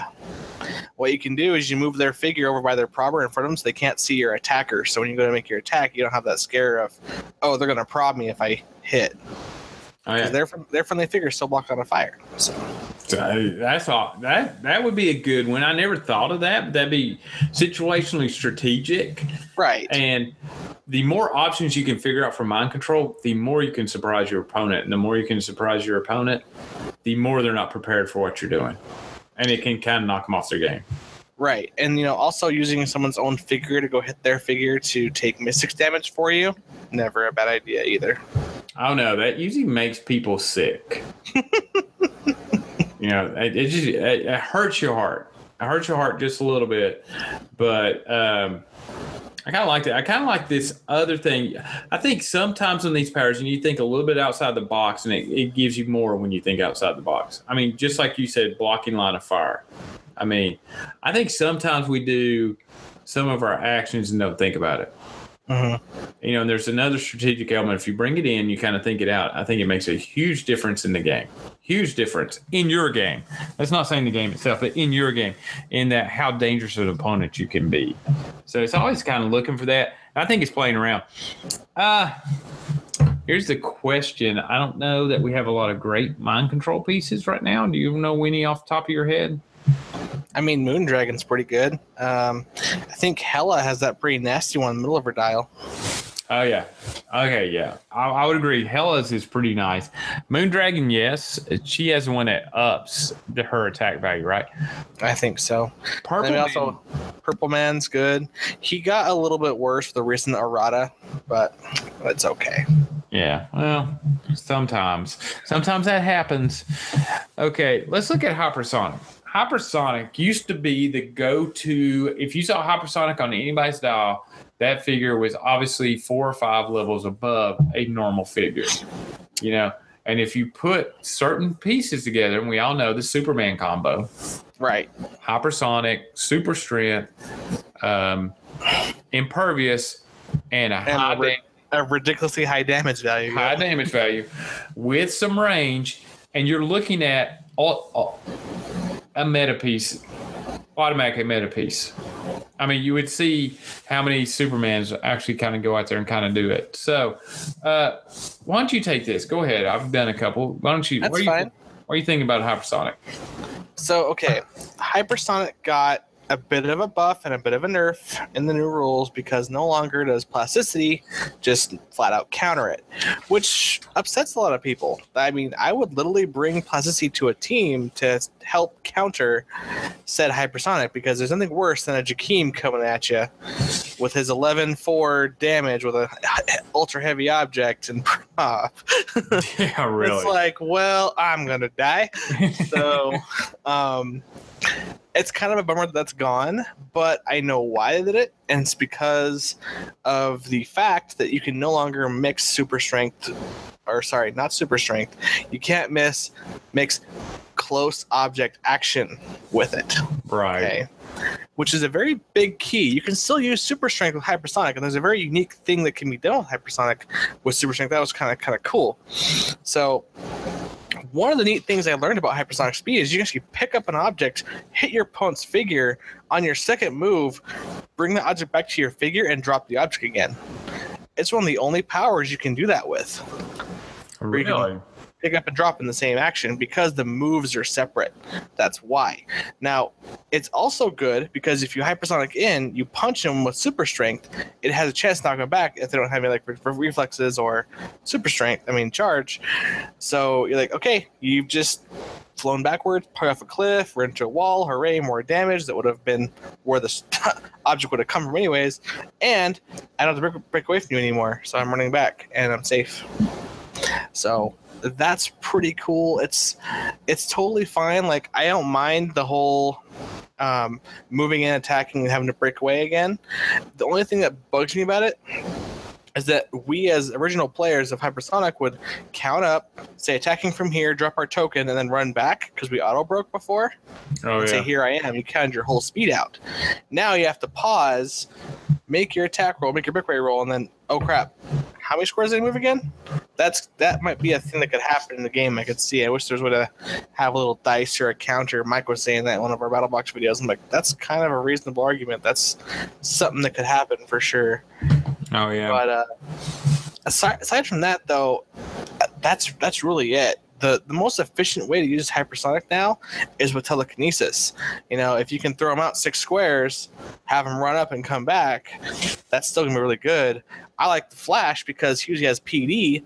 He can be flung out there, hit you for 3 damage, shoot back here somewhere. My running shot guy runs up next to him, PDs you, and shoots you with -1 to your defense, and you go from there. It's gonna be a more quick get in, get out, as it's always kind of been with less damage output. Let's be brutally honest, guys. No one in this game ever liked being hit by hypersonic super strength for 6+ damage. It just was never a fun day. You always got Alpha Strike one-shotted, and the game was no longer fun at that point. Now that hypersonic speed is down to your printed damage almost, basically, unless you perplex it up, it's not going to do as much as it did before. And you can still use Steel Energy to heal, Battle Fury to keep them using Shape Change. There's lots of still combos there. It's just not as strong as it used to be. No, and I'm going to say that that's probably a good thing because they did do away the plasticity rule, which was nice, but which I think weakened top dial plasticity pieces a little bit and made mid dial plasticity pieces a little bit more annoying. Right, because if you hyper into one of them and they land on it, you then have to roll a normal breakaway 4 through 6, which is much scarier than just the 2 through 6. Yeah, so I kind of liked what Amber Collins said. She said now, I read on a post she had put on a comment she made on some Facebook post, and she said, now she uses hypersonic super strength in order she doesn't have to worry about breakaway rolls. Right. Boom, and so you don't worry about that. You just knock them back. And that's a way to avoid having to go through your whole breakaway thing, because I go ahead and tell you, me and Mark have play tested it, and I have failed breakaway 3 or 4 times with hypersonic pieces. And at my last tournament, I did. And you feel so vulnerable too, don't you? It's just the worst. I know. And I ran Herc up, and he hit, and I'm like, let me roll 1. Oh, wow, you're going to stay right there, Herc. Goodbye, my little Herc. But little Herc. Yes. And you know what? I've thought about it because I've run title character Thor, and I always go through that. Should I shoot? Should I punch? Usually I shoot because it gives me a little bit more way to get away, but there's that thing where I could go knock them around, or I could knock them back towards my kill box. So I think some good options there. For sure. And like if you have precision strike, like I said, precision strike works well with this power, because if you have range in that one target, you just for sure damage, and there they go. All right. Okay, so let's go over others. What are some other power synergies that you're just kind of looking for? I know we keep talking about precision strike, so that's always working with everything. But what's one of those powers that, this just makes any type of figure better? I'd have to look over my PAC, because I didn't do a whole lot on this one. I got kind of tired one night. Give me a second here. Well, I was looking at what you put at the bottom here, your pop powers, which I explained at the beginning of our session here as well. Yeah. Prop, Outwit, Perplex. Those ones make any figure better. I think. I was just going to say, I said on my last podcast, Outwit makes a 30-point figure one of the greatest figures in the world. That Black Panther. It is. I mean, because he's got stealth outwit, doesn't he? Isn't he stealth outwitter right then? Yeah, and he has charged blades on the other half. That's so great. Yeah. So, is there any other ones like that if you see it on a dial, you go, okay, this is something I really want. I think this just makes this guy good. I mean, as far as powers go, like Empower and Enhancement are always good on supporting characters that can give out the extra damage, because, like I said, they have lowered the damage output on this game on just figures themselves. So you rely on Perplex, you rely on Enhancement, you rely on Empower to up your damage. If you are still those people who love to try and one-shot figures as one of your favorite things to do in the game, you're going to need every kind of modifier you can get to do so. And those new Eternals that can do the +2 for losing their thing, and they can pick their damage value. That's the nuts thing about it, is like that Athena. 11 attack, 5 damage, Pensai. Zap. Oh, and she's even nastier because, with the rule of replace then modify, I mean, it's just crazy to be able to do a running shot and then add the 2 on. So she's doing a run shot of 8. Right. 7 range. That's a 15 square swing with a Pensai, and she can go around corners. Yeah. It's just nasty. I think, in my opinion, when we're looking at pieces 40 points and below, well, I would say let's go 30. And it's going to sound so. I look for pieces with Empower and Enhancement and Support. If they have one of those 3 below 30 points, then I am pretty happy. I mean, yes. I'm like, I got 20 points and there's an enhancer out here, or 15 points and there's an enhancer. That figure's awesome. I'm like going, okay, he's bringing something to the team. He's very low point cost into my team. And Enhancement and Power both have the ability to be checked multiple times in a round. Right. And so I Perplex is only used on one figure, but Enhancement can be used as many times as you can abuse it, as many times, as long as you meet its requirements. So I think that right there brings a lot to your team. But the coolest thing about Perplex now, I think you and Matt covered this, was you could perplex down your opponent's piece, and that -1 sticks, and that's just ruthless.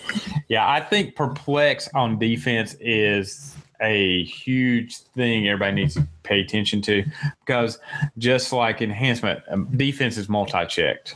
So if you do it against another character, that means if you have 3 attacks, for all 3 attacks, he's always going to get that -1. And if you put it on your defense, if he has 3 attacks, it's always a +1 on those 3 attacks. And it just kind of keeps it out. And that makes those Eternals just stupid. Right. When they +2 their defense, it's so hard to keep hitting those high defensive numbers. And it's like at that point, you're like, oh, I can outwit you, but what's the point?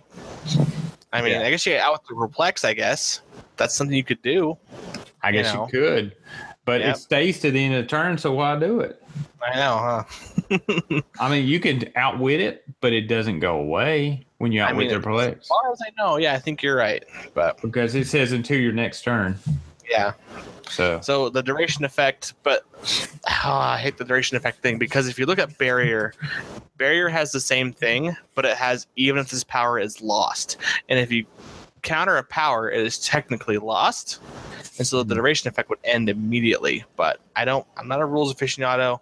That's just how I would check that ruling on that. But Hey, I got to double check. I always put the disclaimer. I'm just trying to the best of my ability, and you never know what the powers on high will rule it as.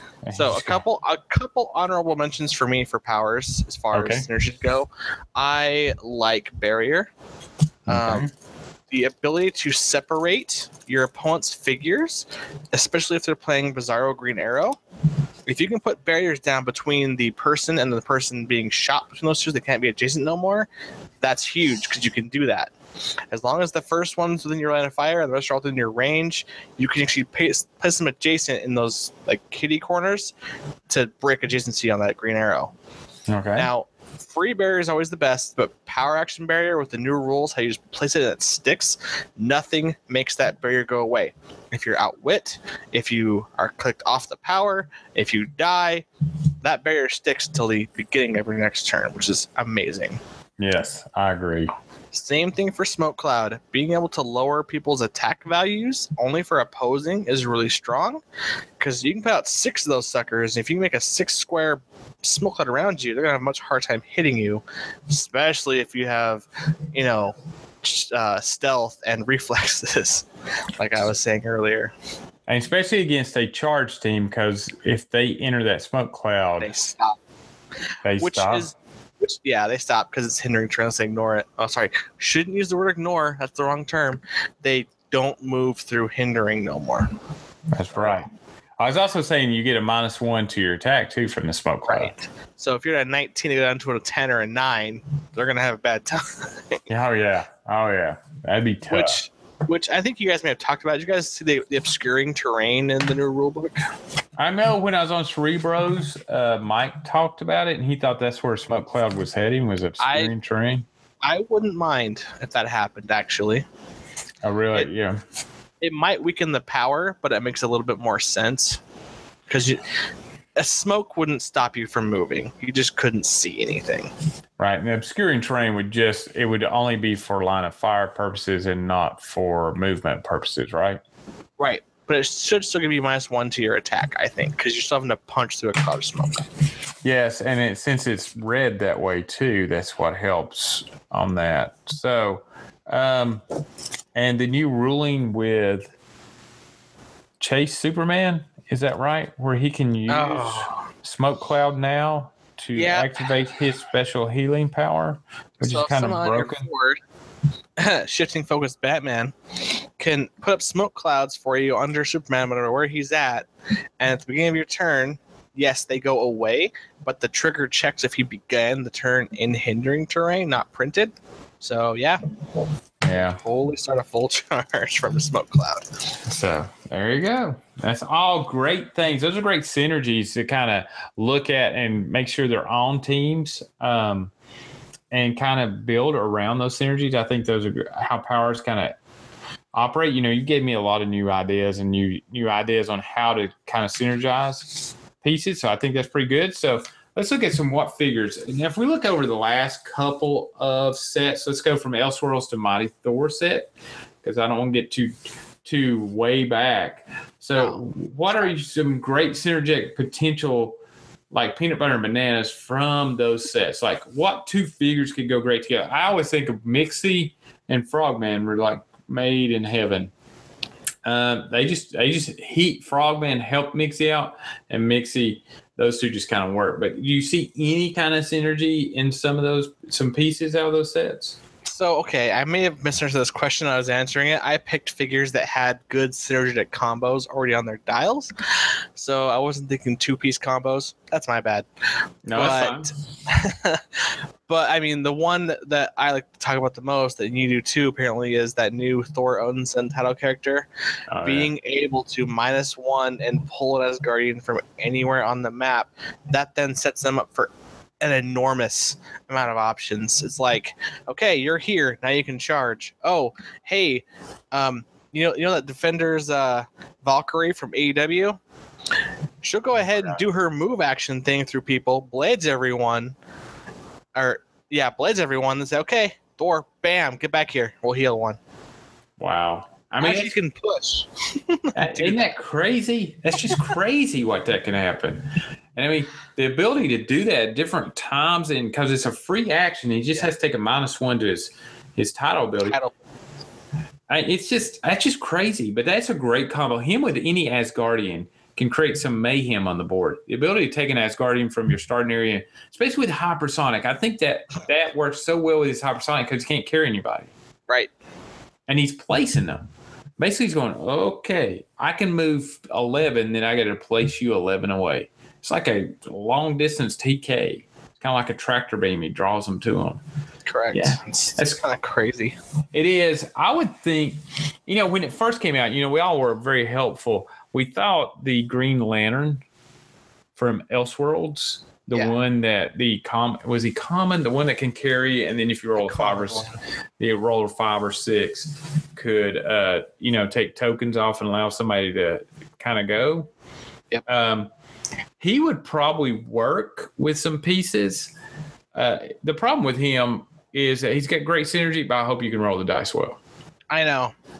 And the fact you can't prob it now because the new prob is only for attacks and breakaways, it's like, please, dice gods, let me hit this dice roll. Yeah. Because you're so scared or terrified to say, oh, yeah, I'll move up my 8 to 11 squares, whatever he's got, and say, here's 2 figures. I really need that 6 or else I'm in no man's land. You roll a 1 and be like, well, come kill me. Yeah, I agree there. I agree. I was thinking, though, okay, this is insight. As you said, I love that Thor Odinson. I think I have the guy I want with him, and it would be Fandral. Oh, okay. And this is why, because when you place Fandral next to Thor, he can then charge and flurry. And then when he flurries, the person he started next to, if he had the Asgardian keyword, gets to roll a dice. For every one he hits, he rolls a dice, and a 5 or 6 on any time, he gets to remove an action token. So you can think about that. Thor runs all the way up, sits there, hammers somebody, calls up Fandral. Fandral runs in, hammers him twice more, and Thor gets 2 chances to take that action token he just put on himself off. That's a little nuts. I didn't read Fandral. I never got one. I really want one, but and he has that dueling sword, and if he's attacking somebody he's not adjacent to anybody else, he'll get a +2 to his attack. So that right there, that synergy between those two and the ability to move across, it's like, oh, wow. If Fandral can hit both attacks, I think that ups that ability to roll that 5 or 6 a lot and to take it off Thor, especially if you put some, this is where I start debating. What if you put some ID cards there? Yeah. You can imagine that. Thor can sit there, hit you, calls up Fandral. Fandral runs up there and hits you. Then he can, next turn, call in an ID card. Boom. Call Fandral back for a reattack again and take a token off again. and then that would push Fandral. But as soon as he pushes, he keeps his defense value the same. You can call him back next turn and he can heal again. They both heal. Yeah, they heal the pushing damage. They heal the unavoidable he would take from doing the non-attack on a title ability. Yeah. It's a little insane, man. That Thor Odinson, he is a general among Asgardians to play with. He is. Now, for him to enter the meta, for that to be a meta combo, the points are a little high, and you have to be very efficient with the leftover points. That would be the thing. That's the thing, and you're stuck on Asgardian keyword to be the most effective with him. But if you think about it, Goblin King, when he was in the Inception, he was 175, and even a Jakeem fully loaded is still like, what, 177? Yeah, somewhere around there. Yeah. Supreme and Eclipso. Yeah, so I mean, you can look at, you get a lot of options. Got some stuff, but I think there's some combos out there. You can go look at old combos.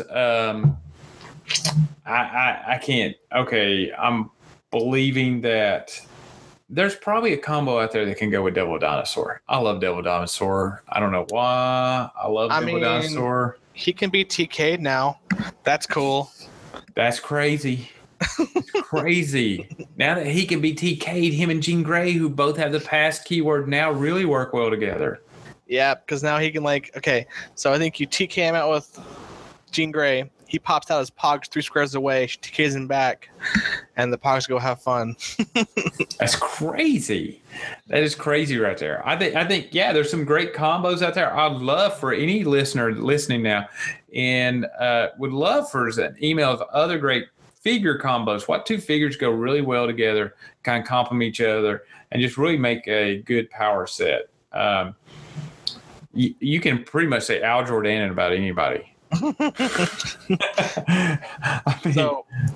Yeah, for sure. Now, I want to say one thing about synergy, and this guy right here to me is one of the most synergistic pieces in the game, and no one's giving him any attention, is the drummer from Elseworlds. You're right. I'm not giving him any attention. I look at that and I'm like, well, is that a guy off of a rejected Scooby-Doo episode? So when I first saw this character, I was like, this guy's my hero. I need this guy in my life. So what he does, and I'm sure everyone knows, but I want to just kind of lay this down for you guys. For 40 points, okay, this is like only 10 more points than what Mr. Shea would like in a good support character. That's true. He's got sidestep with air deflection, 16 defense, so he goes to an 18, 19 if he's in hindering terrain. 0 damage, but that's okay. His whole damage power is called Planetary Archaeologist of the Impossible, which gives him once per turn Outwit or Perplex with 10 range. So you're like, oh wow, so 10 range out there, I see something I don't like. It's Outwitted. Take that, sucker. And then the other thing is his trait called Reading the Information Flows. This right here is the most busted thing I've ever seen. Once per turn, when an opposing character within range line of fire would use one of Outwit, Perplex, or Prob control during their turn, you may choose instead that they can't use that power, which means you don't have to waste your Outwit on that power. You can just say, nah, you can't use Prob on me. I'm saying no, because I will tell you one thing I just can't stand. It's like a Jakeem Thunder all by himself coming at me, and I'm like, oh, he's got that Prob, and I gotta make sure my drummer's up high looking down on him somewhere. And so he'll hit me, he'll miss, he'll magically miss somehow and not have any Prob backup for whatever reason. Say, oh, Prob control. Drummer will be like, nah, that's fine. You can just miss that attack this turn. And he's stuck there. He just took a whole swing for ultra heavy object or whatever, pulse wave. And because you're within 10 squares away, he didn't pulse wave you. Just no Prob. Okay, you're almost convincing me to go give this guy a try out. I will tell you, the first thing came in mind, you tell me all that stuff, and I said one thing I did like is that he is enough of a threat that he can also be 40 points of bait. Right. You will extend a figure to go after him, and sometimes you can use that to your advantage. Either he's going to be an advantage in the ability to kind of take some stuff away from you, or being annoying enough to you that you actually go after him over another figure that's more dangerous. So I like that option. So I might have to try to build a team with him. I just really, 40 points. I mean, that's an investment. That's a little bit more than 30 or 20. And I know it's only 10 more points, but that's an object. And that's Mjolnir, right? However you say it. Do you have Mjolnir yet? Okay, you're right. I've got a drummer. I don't have that. I don't have one. So. Touche. Sometimes our decisions are driven by our collection and not not by whatever's out there. By dreams. That's it. Now, one good map for this guy, I want to tell you right now. You know the bridge map, right? It has just the water and the giant bridge and the 2 towers in the end. The Manhattan Bridge? Yeah. Okay, yes. You put a heavy object up there and sit him on that. So he's watching out 10 squares from your starting area. You just stay back in that 10 range and say, okay, what you got? Wow. Okay, he might be fun. Now, that's what I always say. You're going to have to go test him out. You have to test him out and get him on some teams and try it out. And that's what I love about local venues. Take him to a local venue, play around with him. Right. Even if you don't build a meta team around him, playing him lets you figure out his weaknesses pretty easily. You can go, okay, I know what he can do, what he can't do. Sometimes you got to go, go try him out. So you know what? You have convinced me. He's going to dig himself out of the mothballs. I'm going to take him to a tournament, and let's hope he does well, or I'll learn how to play him. Do you know what the saddest part about that is, though? What? When I tried to build my Rock State team, I wanted him on it. And turns out, after I opened up my Brick of Elseworlds, I didn't get one. So I put him on my team. It's like, where is that figure? I don't actually have him. Wow, that really sucks. Yeah. All right. This has been awesome. I love this. This gets me really pumped about trying some new things, I think. Hey, we're coming to the end of this podcast. It's been awesome having you on, Eric. I mean, I love having you. It's been great. And as I said before, I love to have you back on. I know that we can make some stuff work, hopefully, and maybe get you on with Matt. I know you and Matt have worked together before on different projects, not on anything like this, but but that'd be awesome. But I did have a viewer question. So we do have some viewer questions. It comes from Malcolm Rush. If you don't know who Malcolm Rush is, he's the man from Japan, my international man of mystery, one of the first guests I ever had on here. He's awesome. He's not played HeroClix in 10 years, pretty sure, but he follows avidly. And so we love to answer it. So his first question was, what is the biggest surprise in the rules, powers, and ability for you? Why don't you take that, Eric? What was the biggest surprise when you pulled it out? I have to go back a little bit because when the Eclipse Day happened and I got the new rule book, I literally sat inside, didn't go watch the Eclipse, and I read that darn rule book. Dedication on an unknown level. I'm going to miss this world event so that this other world event can be my focus. You know what's great about the internet? You can put stuff on YouTube and watch the Eclipse on YouTube just fine. Without the special glasses. Right. I will not fry my eyeballs so I can keep playing competitive HeroClix. All right. Okay, so when I was reading the rule book, probably one of the biggest things that kind of caught my eye right away was that critical hits now say super senses can't be rolled when you critical hit. That was huge. I'll agree with you there. That to me was like the biggest, thank you. You have no idea that I've rolled a critical hit. They're just like, oh, super senses out. I'm like, that was a big one for me. The change to TK down to 6, I was like, kind of expected it, but I didn't expect to see it. Oh, yeah. So that was big. I mean, I always thought 8 was far too many. The change to team to wild card and mystics kind of shocked me a little bit. I was a little upset that my spiders can no longer take mystics from, their friends like Doctor Strange. The fact that mystics can now be defended against a lot better than it used to. I love that I can have invincible and just smash on mystics characters. That makes me so happy. Yeah. Yeah, I agree with you. Those are all big surprises. I didn't expect that coming out. What do you think? The biggest one probably came in the team abilities. And TK kind of surprised me. Some of the other stuff, been reading through it, kind of saw it coming because we had some previews. But the disappearance of the Fantastic Four team ability. I have a tier. Yeah, and that was, we hold hope against all hope, and it's going away. It was like, I know it's not been put in use in a long time. They've not put figures out with it.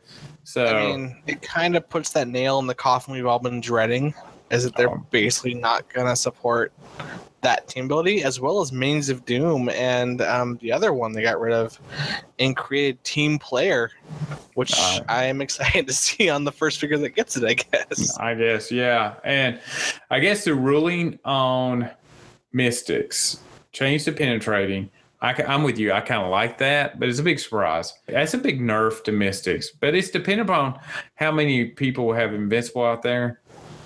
There's not a huge amount, but it's nice to have an invincible character go, you know what, I'm not going to worry about your Mystics. I'm going to knock the crap out of you. You can't damage me. Yeah. And that's always a question. Can I do at least 3 damage to if I have to take 1? Right. Because now you can feel very happy taking your super strength invincible character and go thumping a Clarion the Witch Boy for 5 damage, KOing him and taking no damage. There you go. Because we all can't stand Clarion the Witch Boy at times if he's not on our team. Right. Okay, let's move on to the second question. What was the best and worst part in the rule book and power and ability card? Make it easier to understand, not easier to understand. Okay, best part, I think the card turned out amazing. Right. I think it reads very well, and the information on it is pretty nice. I thought they did a great job. with the card itself. Worst part of the rule book is, and I think we went over this in Cerebros, finding stuff in the rule book at times. They're not always in the right. There's like, I think Mike mentioned it on your Cerebros. You go to this part, and then you have to go to a totally different part. Like you're dealing with objects, and then you have to go to a totally different part 20, 30 pages away to deal with special objects.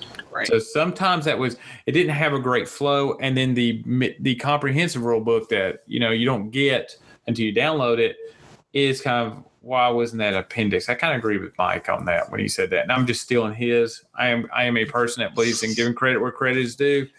The bad part about the rule book all comes from Mike, but he made a very convincing argument. I kind of agree with it because the powers and ability card I love. I will definitely echo you on the powers and abilities card. You give a new player that thing, that's all they need, really. It's like, here's your powers. Here's some little black boxes that have reminder text you need, like your crit hits, your crit misses, your object attacks, your actions, your inherent abilities. Perfect. And all the symbols in the back, that's their key to saying, okay, my figure has this symbol with this symbol. Okay, that's what that means. It's all there. Love it. That's around the map. Yummy. Yeah. Best thing ever. Worst thing, Mike definitely hit the nail on the head there. It was a little sporadic. The rulebook was done nice. They put it all together very nicely. Like, it's easy to read, easy on the eyes, but yeah, they could have probably put things together. But I know they're trying to separate some things so that new players don't get overwhelmed by one thing. But it's a shame they go to use a thing and say, oh, there's this other ruling on this kind of object, or the comprehensive has some extra rules that only the judge should know for some reason that you don't have to know. It's like, you probably should give everyone the information so we all know, because it's going to be kind of a pain when a new player goes to an event, a big event, and they're like caught with their pants down because they didn't know there's a special ruling in the comprehensive rule book, because they were like, oh, I've only been playing for a month. I didn't know that was there. I had no idea. Yeah, I think that was huge. The core rule book is actually better than the previous one, but it still has some ways to go. I think it still has a little ways to go. I do like that it's now a living rule book. I like that they can update it whenever the heck they want. It's up there for us to always have whenever we need that. I do like that, even though it's going to be another download. But here's the thing. How many of us don't download that PDF to our phone? I have it on mine. There you go. Same way with the pack. We can say we like the physical copies, but really we're on our phone trying to look it up. And it's easier to do a find for whatever your keyword is than it is to try to thumb through a glossary. You're not wrong. Be honest there. So let's look at question 3. And he sent us another 6-pack of questions. Which change went too far and which change didn't go far enough? Why don't you take that one? I think Outwit went a little crazy. Okay. Outwit went a little crazy. Okay. A little crazy. Yeah. Being able to basically outwit anything, no matter if it's on your dial or not, is a little crazy, because now it sets up a thought process for you saying, how well do you know their dial? Can you tell if they're going to get invincible mid-dial and just not let them have it when you hit them off that invulnerability or impervious? I'm sorry. It brings back memorizing dials. It does, which a lot of competitive players were upset when they had the cards and the dials, and they were like, it's going to ruin that whole aspect of the game. Well, no. You can still memorize your own dials. That's totally fine, or even other dials, because you can't look at your opponent's dials during the game, but if you know it well enough, you'll know, okay, he starts out with impervious and then gets invincible mid-dial, like Armagon. So you pen-psi him to invincible, but you countered invincible first. Now he's naked. You 2-tap him, and he's probably dead. That's a little insane if you can play it that way. Which change didn't go far enough? That's a harder one. I really wish they had done something to leap climb and force blast. Like, just something else. Hey, if you've listened to my podcast, everybody will agree with you. The orange powers suck. The orange powers are not good, except for Battle Fury. The energy explosion's okay, but the other 2 orange powers just don't really do anything. Now, I have to be the devil's advocate here, because I know you hate those orange powers. I do. Mike has kicked into my skull that leap climb is not bad. Okay, you just have to use it differently. So You have to get characters who can use it. Like the common or uncommon Beast from Uncanny X-Men, he has leap, climb, outwit. Think of him as being able to get into a spot that's hard for other pieces to get into and outwit down below or hindering terrain. It's not a power supposed to be aggressive. Now, they've been giving lots and lots of leap, climb, quake. Thank you, WizKids. We don't hate that. Please keep doing that. No, that is good. That's very good. But if you see a figure with leap, climb, even the common Batman from Elseworlds with the Perplex, he actually has leap climb top dial, which means he can go through hindering and elevated in characters and outdoor blocking to get anywhere you want him to go to be for that Perplex. That's huge on that Batman. Okay, I agree. Okay, maybe I go a little overboard with the orange powers. However, but it didn't go far enough. I'm going to have to go with the leap climb. I think leap climb needs a refresher. Which change went too far? Yeah, I'm not too sure. I thought any change went too far. I kind of like the outwit. I thought outwit was a response to pick a power. Yeah, it is. I thought outwit was a response to pick a power and possession pieces. I think they wanted to expand the game to where you got powers from different sources, and they needed something that could counter it, and they just went back to outwit and said, "Here you go, have fun with it." Let's go number 4. Which change you don't like, but agree that it's a good change for the game? So you don't like it, but you'll suck it up because you think it's good for the game. Easily Mystics. Okay. I will miss every day being able to copy that team builder for my whole team because honestly, I've been looking at Spider-Man teams now and I'm like, what the heck do I copy with my Spider-Man now? Am I gonna copy Defenders? Am I gonna copy Avengers? Am I gonna copy Avengers Initiative? I don't know what's a good thing with him. Like I guess Sinister Syndicate and Batman Enemy are good. He wants to copy attack values, but they're only printed adjacent. So I mean Batman is still good for stealth for him, but I'm having to mix different universes to get a good combination with him. I mean, think about it. He is an Avenger through and through mostly. He does have scientist and reporter, but the best I'm getting from that is probably going to be Superman ally. And Avengers TA, which is plus 1 to speed for movement. I'm just not seeing it. He gets so much weaker, I feel. Well, I would think maybe I can't remember. They did nerf the Spider-Man team ability by making a lot of stuff uncopyable now. And you can only pick one thing a turn. But the cool part is that the person you picked from dies, you get to keep it until you pick again. Right. So that's cool. But well, and maybe that's how they were trying to. Mystics need to be uncopyable because it's too abusive. Right. Maybe Masters of Evil might be his best bet now. I tell you what, I will give him Masters of Evil if I can put the Blood Axe on him for that seal energy. Then he'll just keep on attacking you every single turn. Golly, you hadn't even thought about that. Imagine Hypersonic Spider-Man attacking you every turn with exploit, weakness, and seal energy. Oh, the 100-point one? The 100-point one, yeah. Oh my god. The problem with that is finding a Masters of Evil piece that's worth putting on a team. The cheapest ones, I mean, the Wrecking Crew all have it. And they're all pretty decent figures. If you look at their dials, they are quite interesting for what they are. But the cheapest one I think out there is still the Serpent Society piece, the chick, the Black Mamba. Oh, wow. She's not that bad. She's really not that bad. She's not bad at all. She kind of fell off to the wayside, and I kept waiting for her to appear on some team because she did some interesting stuff. So, okay. It's not bad. Okay, if I had to answer that question, it'd be Hypersonic. Yeah. A man who should have won a tournament with a vet icon Soups. The change to the Hypersonic kind of hurts me a little bit, but, I understand it. It's needed. Hypersonic's overpowered, just way too overpowered, especially with super strength. And the ability to carry people and do all this other junk. I know. It was time to bring it down. It was just time to bring it back down. 100% agree. Needed to be done. The whole Hypersonic carry shenanigans was dumb.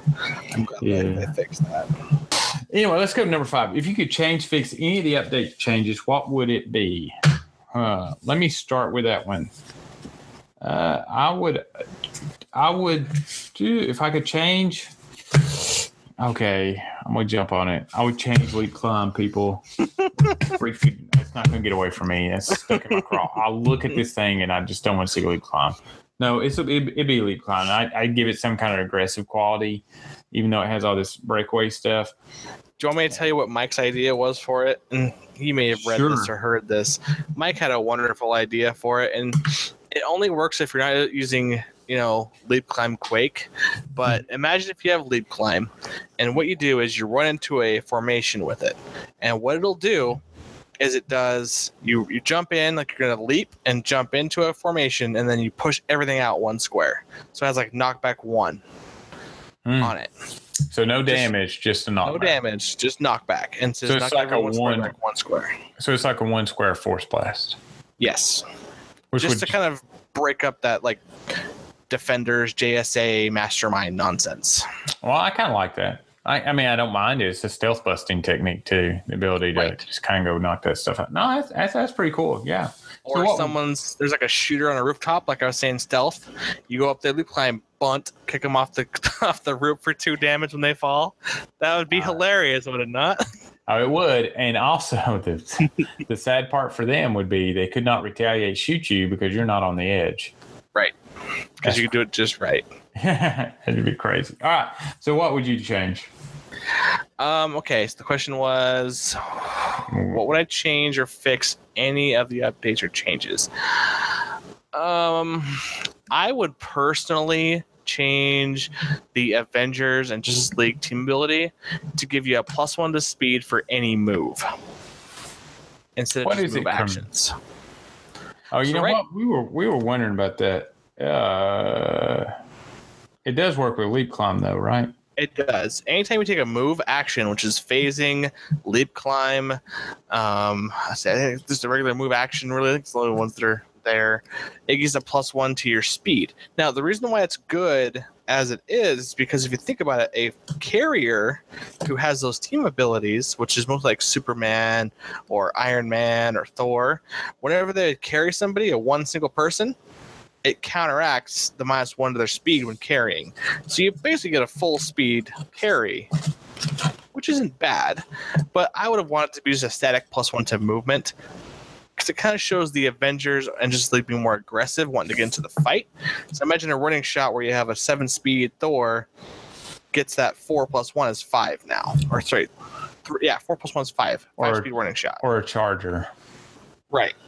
Well, because Charge really needs that sometimes. Yeah, well, but it really helps. Well, I know we played it this way, that 50-point Hulk. Because now he's got the Avengers team ability, so his actual range is 11. Because he's 10, he can move 10 leap climb, or if you leap climb 10, he'd get that +1 on top of it. And then he'd be able to do his quake. Because the leap climb is a move action. It actually says move. Yeah. So. That makes a big one. Okay, last question. 1 to 10. What is your score for changes updates? I'm gonna write mine down and you can tell me. So I'm not gonna just ditto. So just go ahead and tell me. What are you thinking? I'm thinking a solid 8. Look at this. What did I write down? Where's the camera? An 8, a solid 8. It is a solid 8. Yeah, I'm a teacher, so I can't give it 100. There's some little things, but as far as WizKids goes, this is probably one of the better changes they've done. As far as what I feel like they've done a good job, a more than decent job at it. Right, for sure. The way they have now taken the game, scaled it back to where if you thought you could do something, you basically can't because these things don't work the way they used to. And it's more simplistic, so there's less corner cases. There's less questions. Everything's laid out nice and neat. You can do these things with these actions, and it shows you where that wording is. Like when you look at Charge. Charge says, like we said, power, half speed, move, close, at no cost. Okay, so I'm moving half my speed. I can make it close. What's that? Okay, there's these powers that have all close. We just listed earlier in our show. That's all I can do. all right, so my options are much more focused. I know what I can do with my powers. It's great for new players. It's 100% way more approachable. I can say, here's a quick start guide. If you guys read the quick start guide, it's really good actually for new players. I was like, this is kind of impressive actually. Yeah, I had it to some players. They started playing it and said, this is really fun. This is so easy to start playing. I'm like, right? Mm-hmm. And so, I don't know. For new players, I think they're going to have a good edge in the game going forward. Us old grizzled veterans from playing for 4 years are going to be fumbling with rules, trying to forget the old rules. And that's probably the best advice I can tell any of you guys out there. Forget the old rules. Yeah, just let them go. Let it go. Let him go. As Elsa sings in Frozen. Just let it go. I knew you would say that. I know that because I love that movie. I don't care to say that. I'm very in touch with my Disney love. I think us grizzled old veterans don't like giving up that knowledge vault we had, and this is a new one. So you're only going to need it for the old stuff that's retired. And honestly, how many of you guys out there play retired stuff? I know I don't. I generally like to play the new stuff because I bought it. I want to play with my new toys.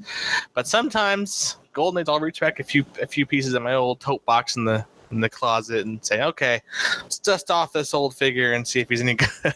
All right, so that's all our questions. We're gonna have to get off here. I know it's been a long one. I'm gonna have fun editing this. I always love going back through it and going over it. But thanks for being on here, Eric. Do you want any shout outs? Anything you want to shout out right now? Well, guys, if you didn't already watch my YouTube channel, go ahead and subscribe. It's just called the Alpha Strike HeroClix channel.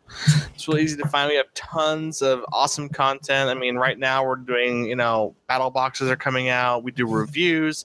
We do unboxings. We had some segments on, figures in the meta scene, but they're being readjusted and probably renamed. We'll see. I've had some requests from viewers to make said content, so I'll work on that as best I can. It's just me. Mike is no longer there, so if you guys are watching one single guy do stuff with HeroClix, that's cool. I wouldn't mind you guys watching my stuff, but I want to give a big thanks to Mike for all he did, though, for the channel. He's been my best friend, and he got me going on this. I'm going to keep going until I can't anymore. Huge shout out to Shay here for letting me on the show. I want to be on more if he'll have me. I really don't mind coming on talking clicks for hours on end. I listen to every podcast, so thanks for all the podcasts out there who would do this thing, because I know it must be hard for you guys to get together every week with your buddies and talk about this awesome game. But thank you guys for that, because you guys are my inspiration to keep on going, because you guys do it, I can do it too. And that's really it. Community, you guys listening out there, thank you for being you. Thank you for playing this awesome game. Thank you for joining us on this adventure with the new rules and learning all this stuff. It has been definitely a thrilling ride. Thanks, everybody, for listening. Email your comments and questions to lostinClicks@gmail.com or contact me on HC Realms under the ID of Colossus 10. Like our Facebook page, because I am still the only one here, but I like the royal we. You can search on Facebook by typing in @HeroClix Borderlands. Please rate and review the podcast under iTunes. Please, if you have any questions, comments, please let me know. And remember, keep rolling double sixes, because with double sixes, you never miss. I'll talk to y'all later. Goodbye.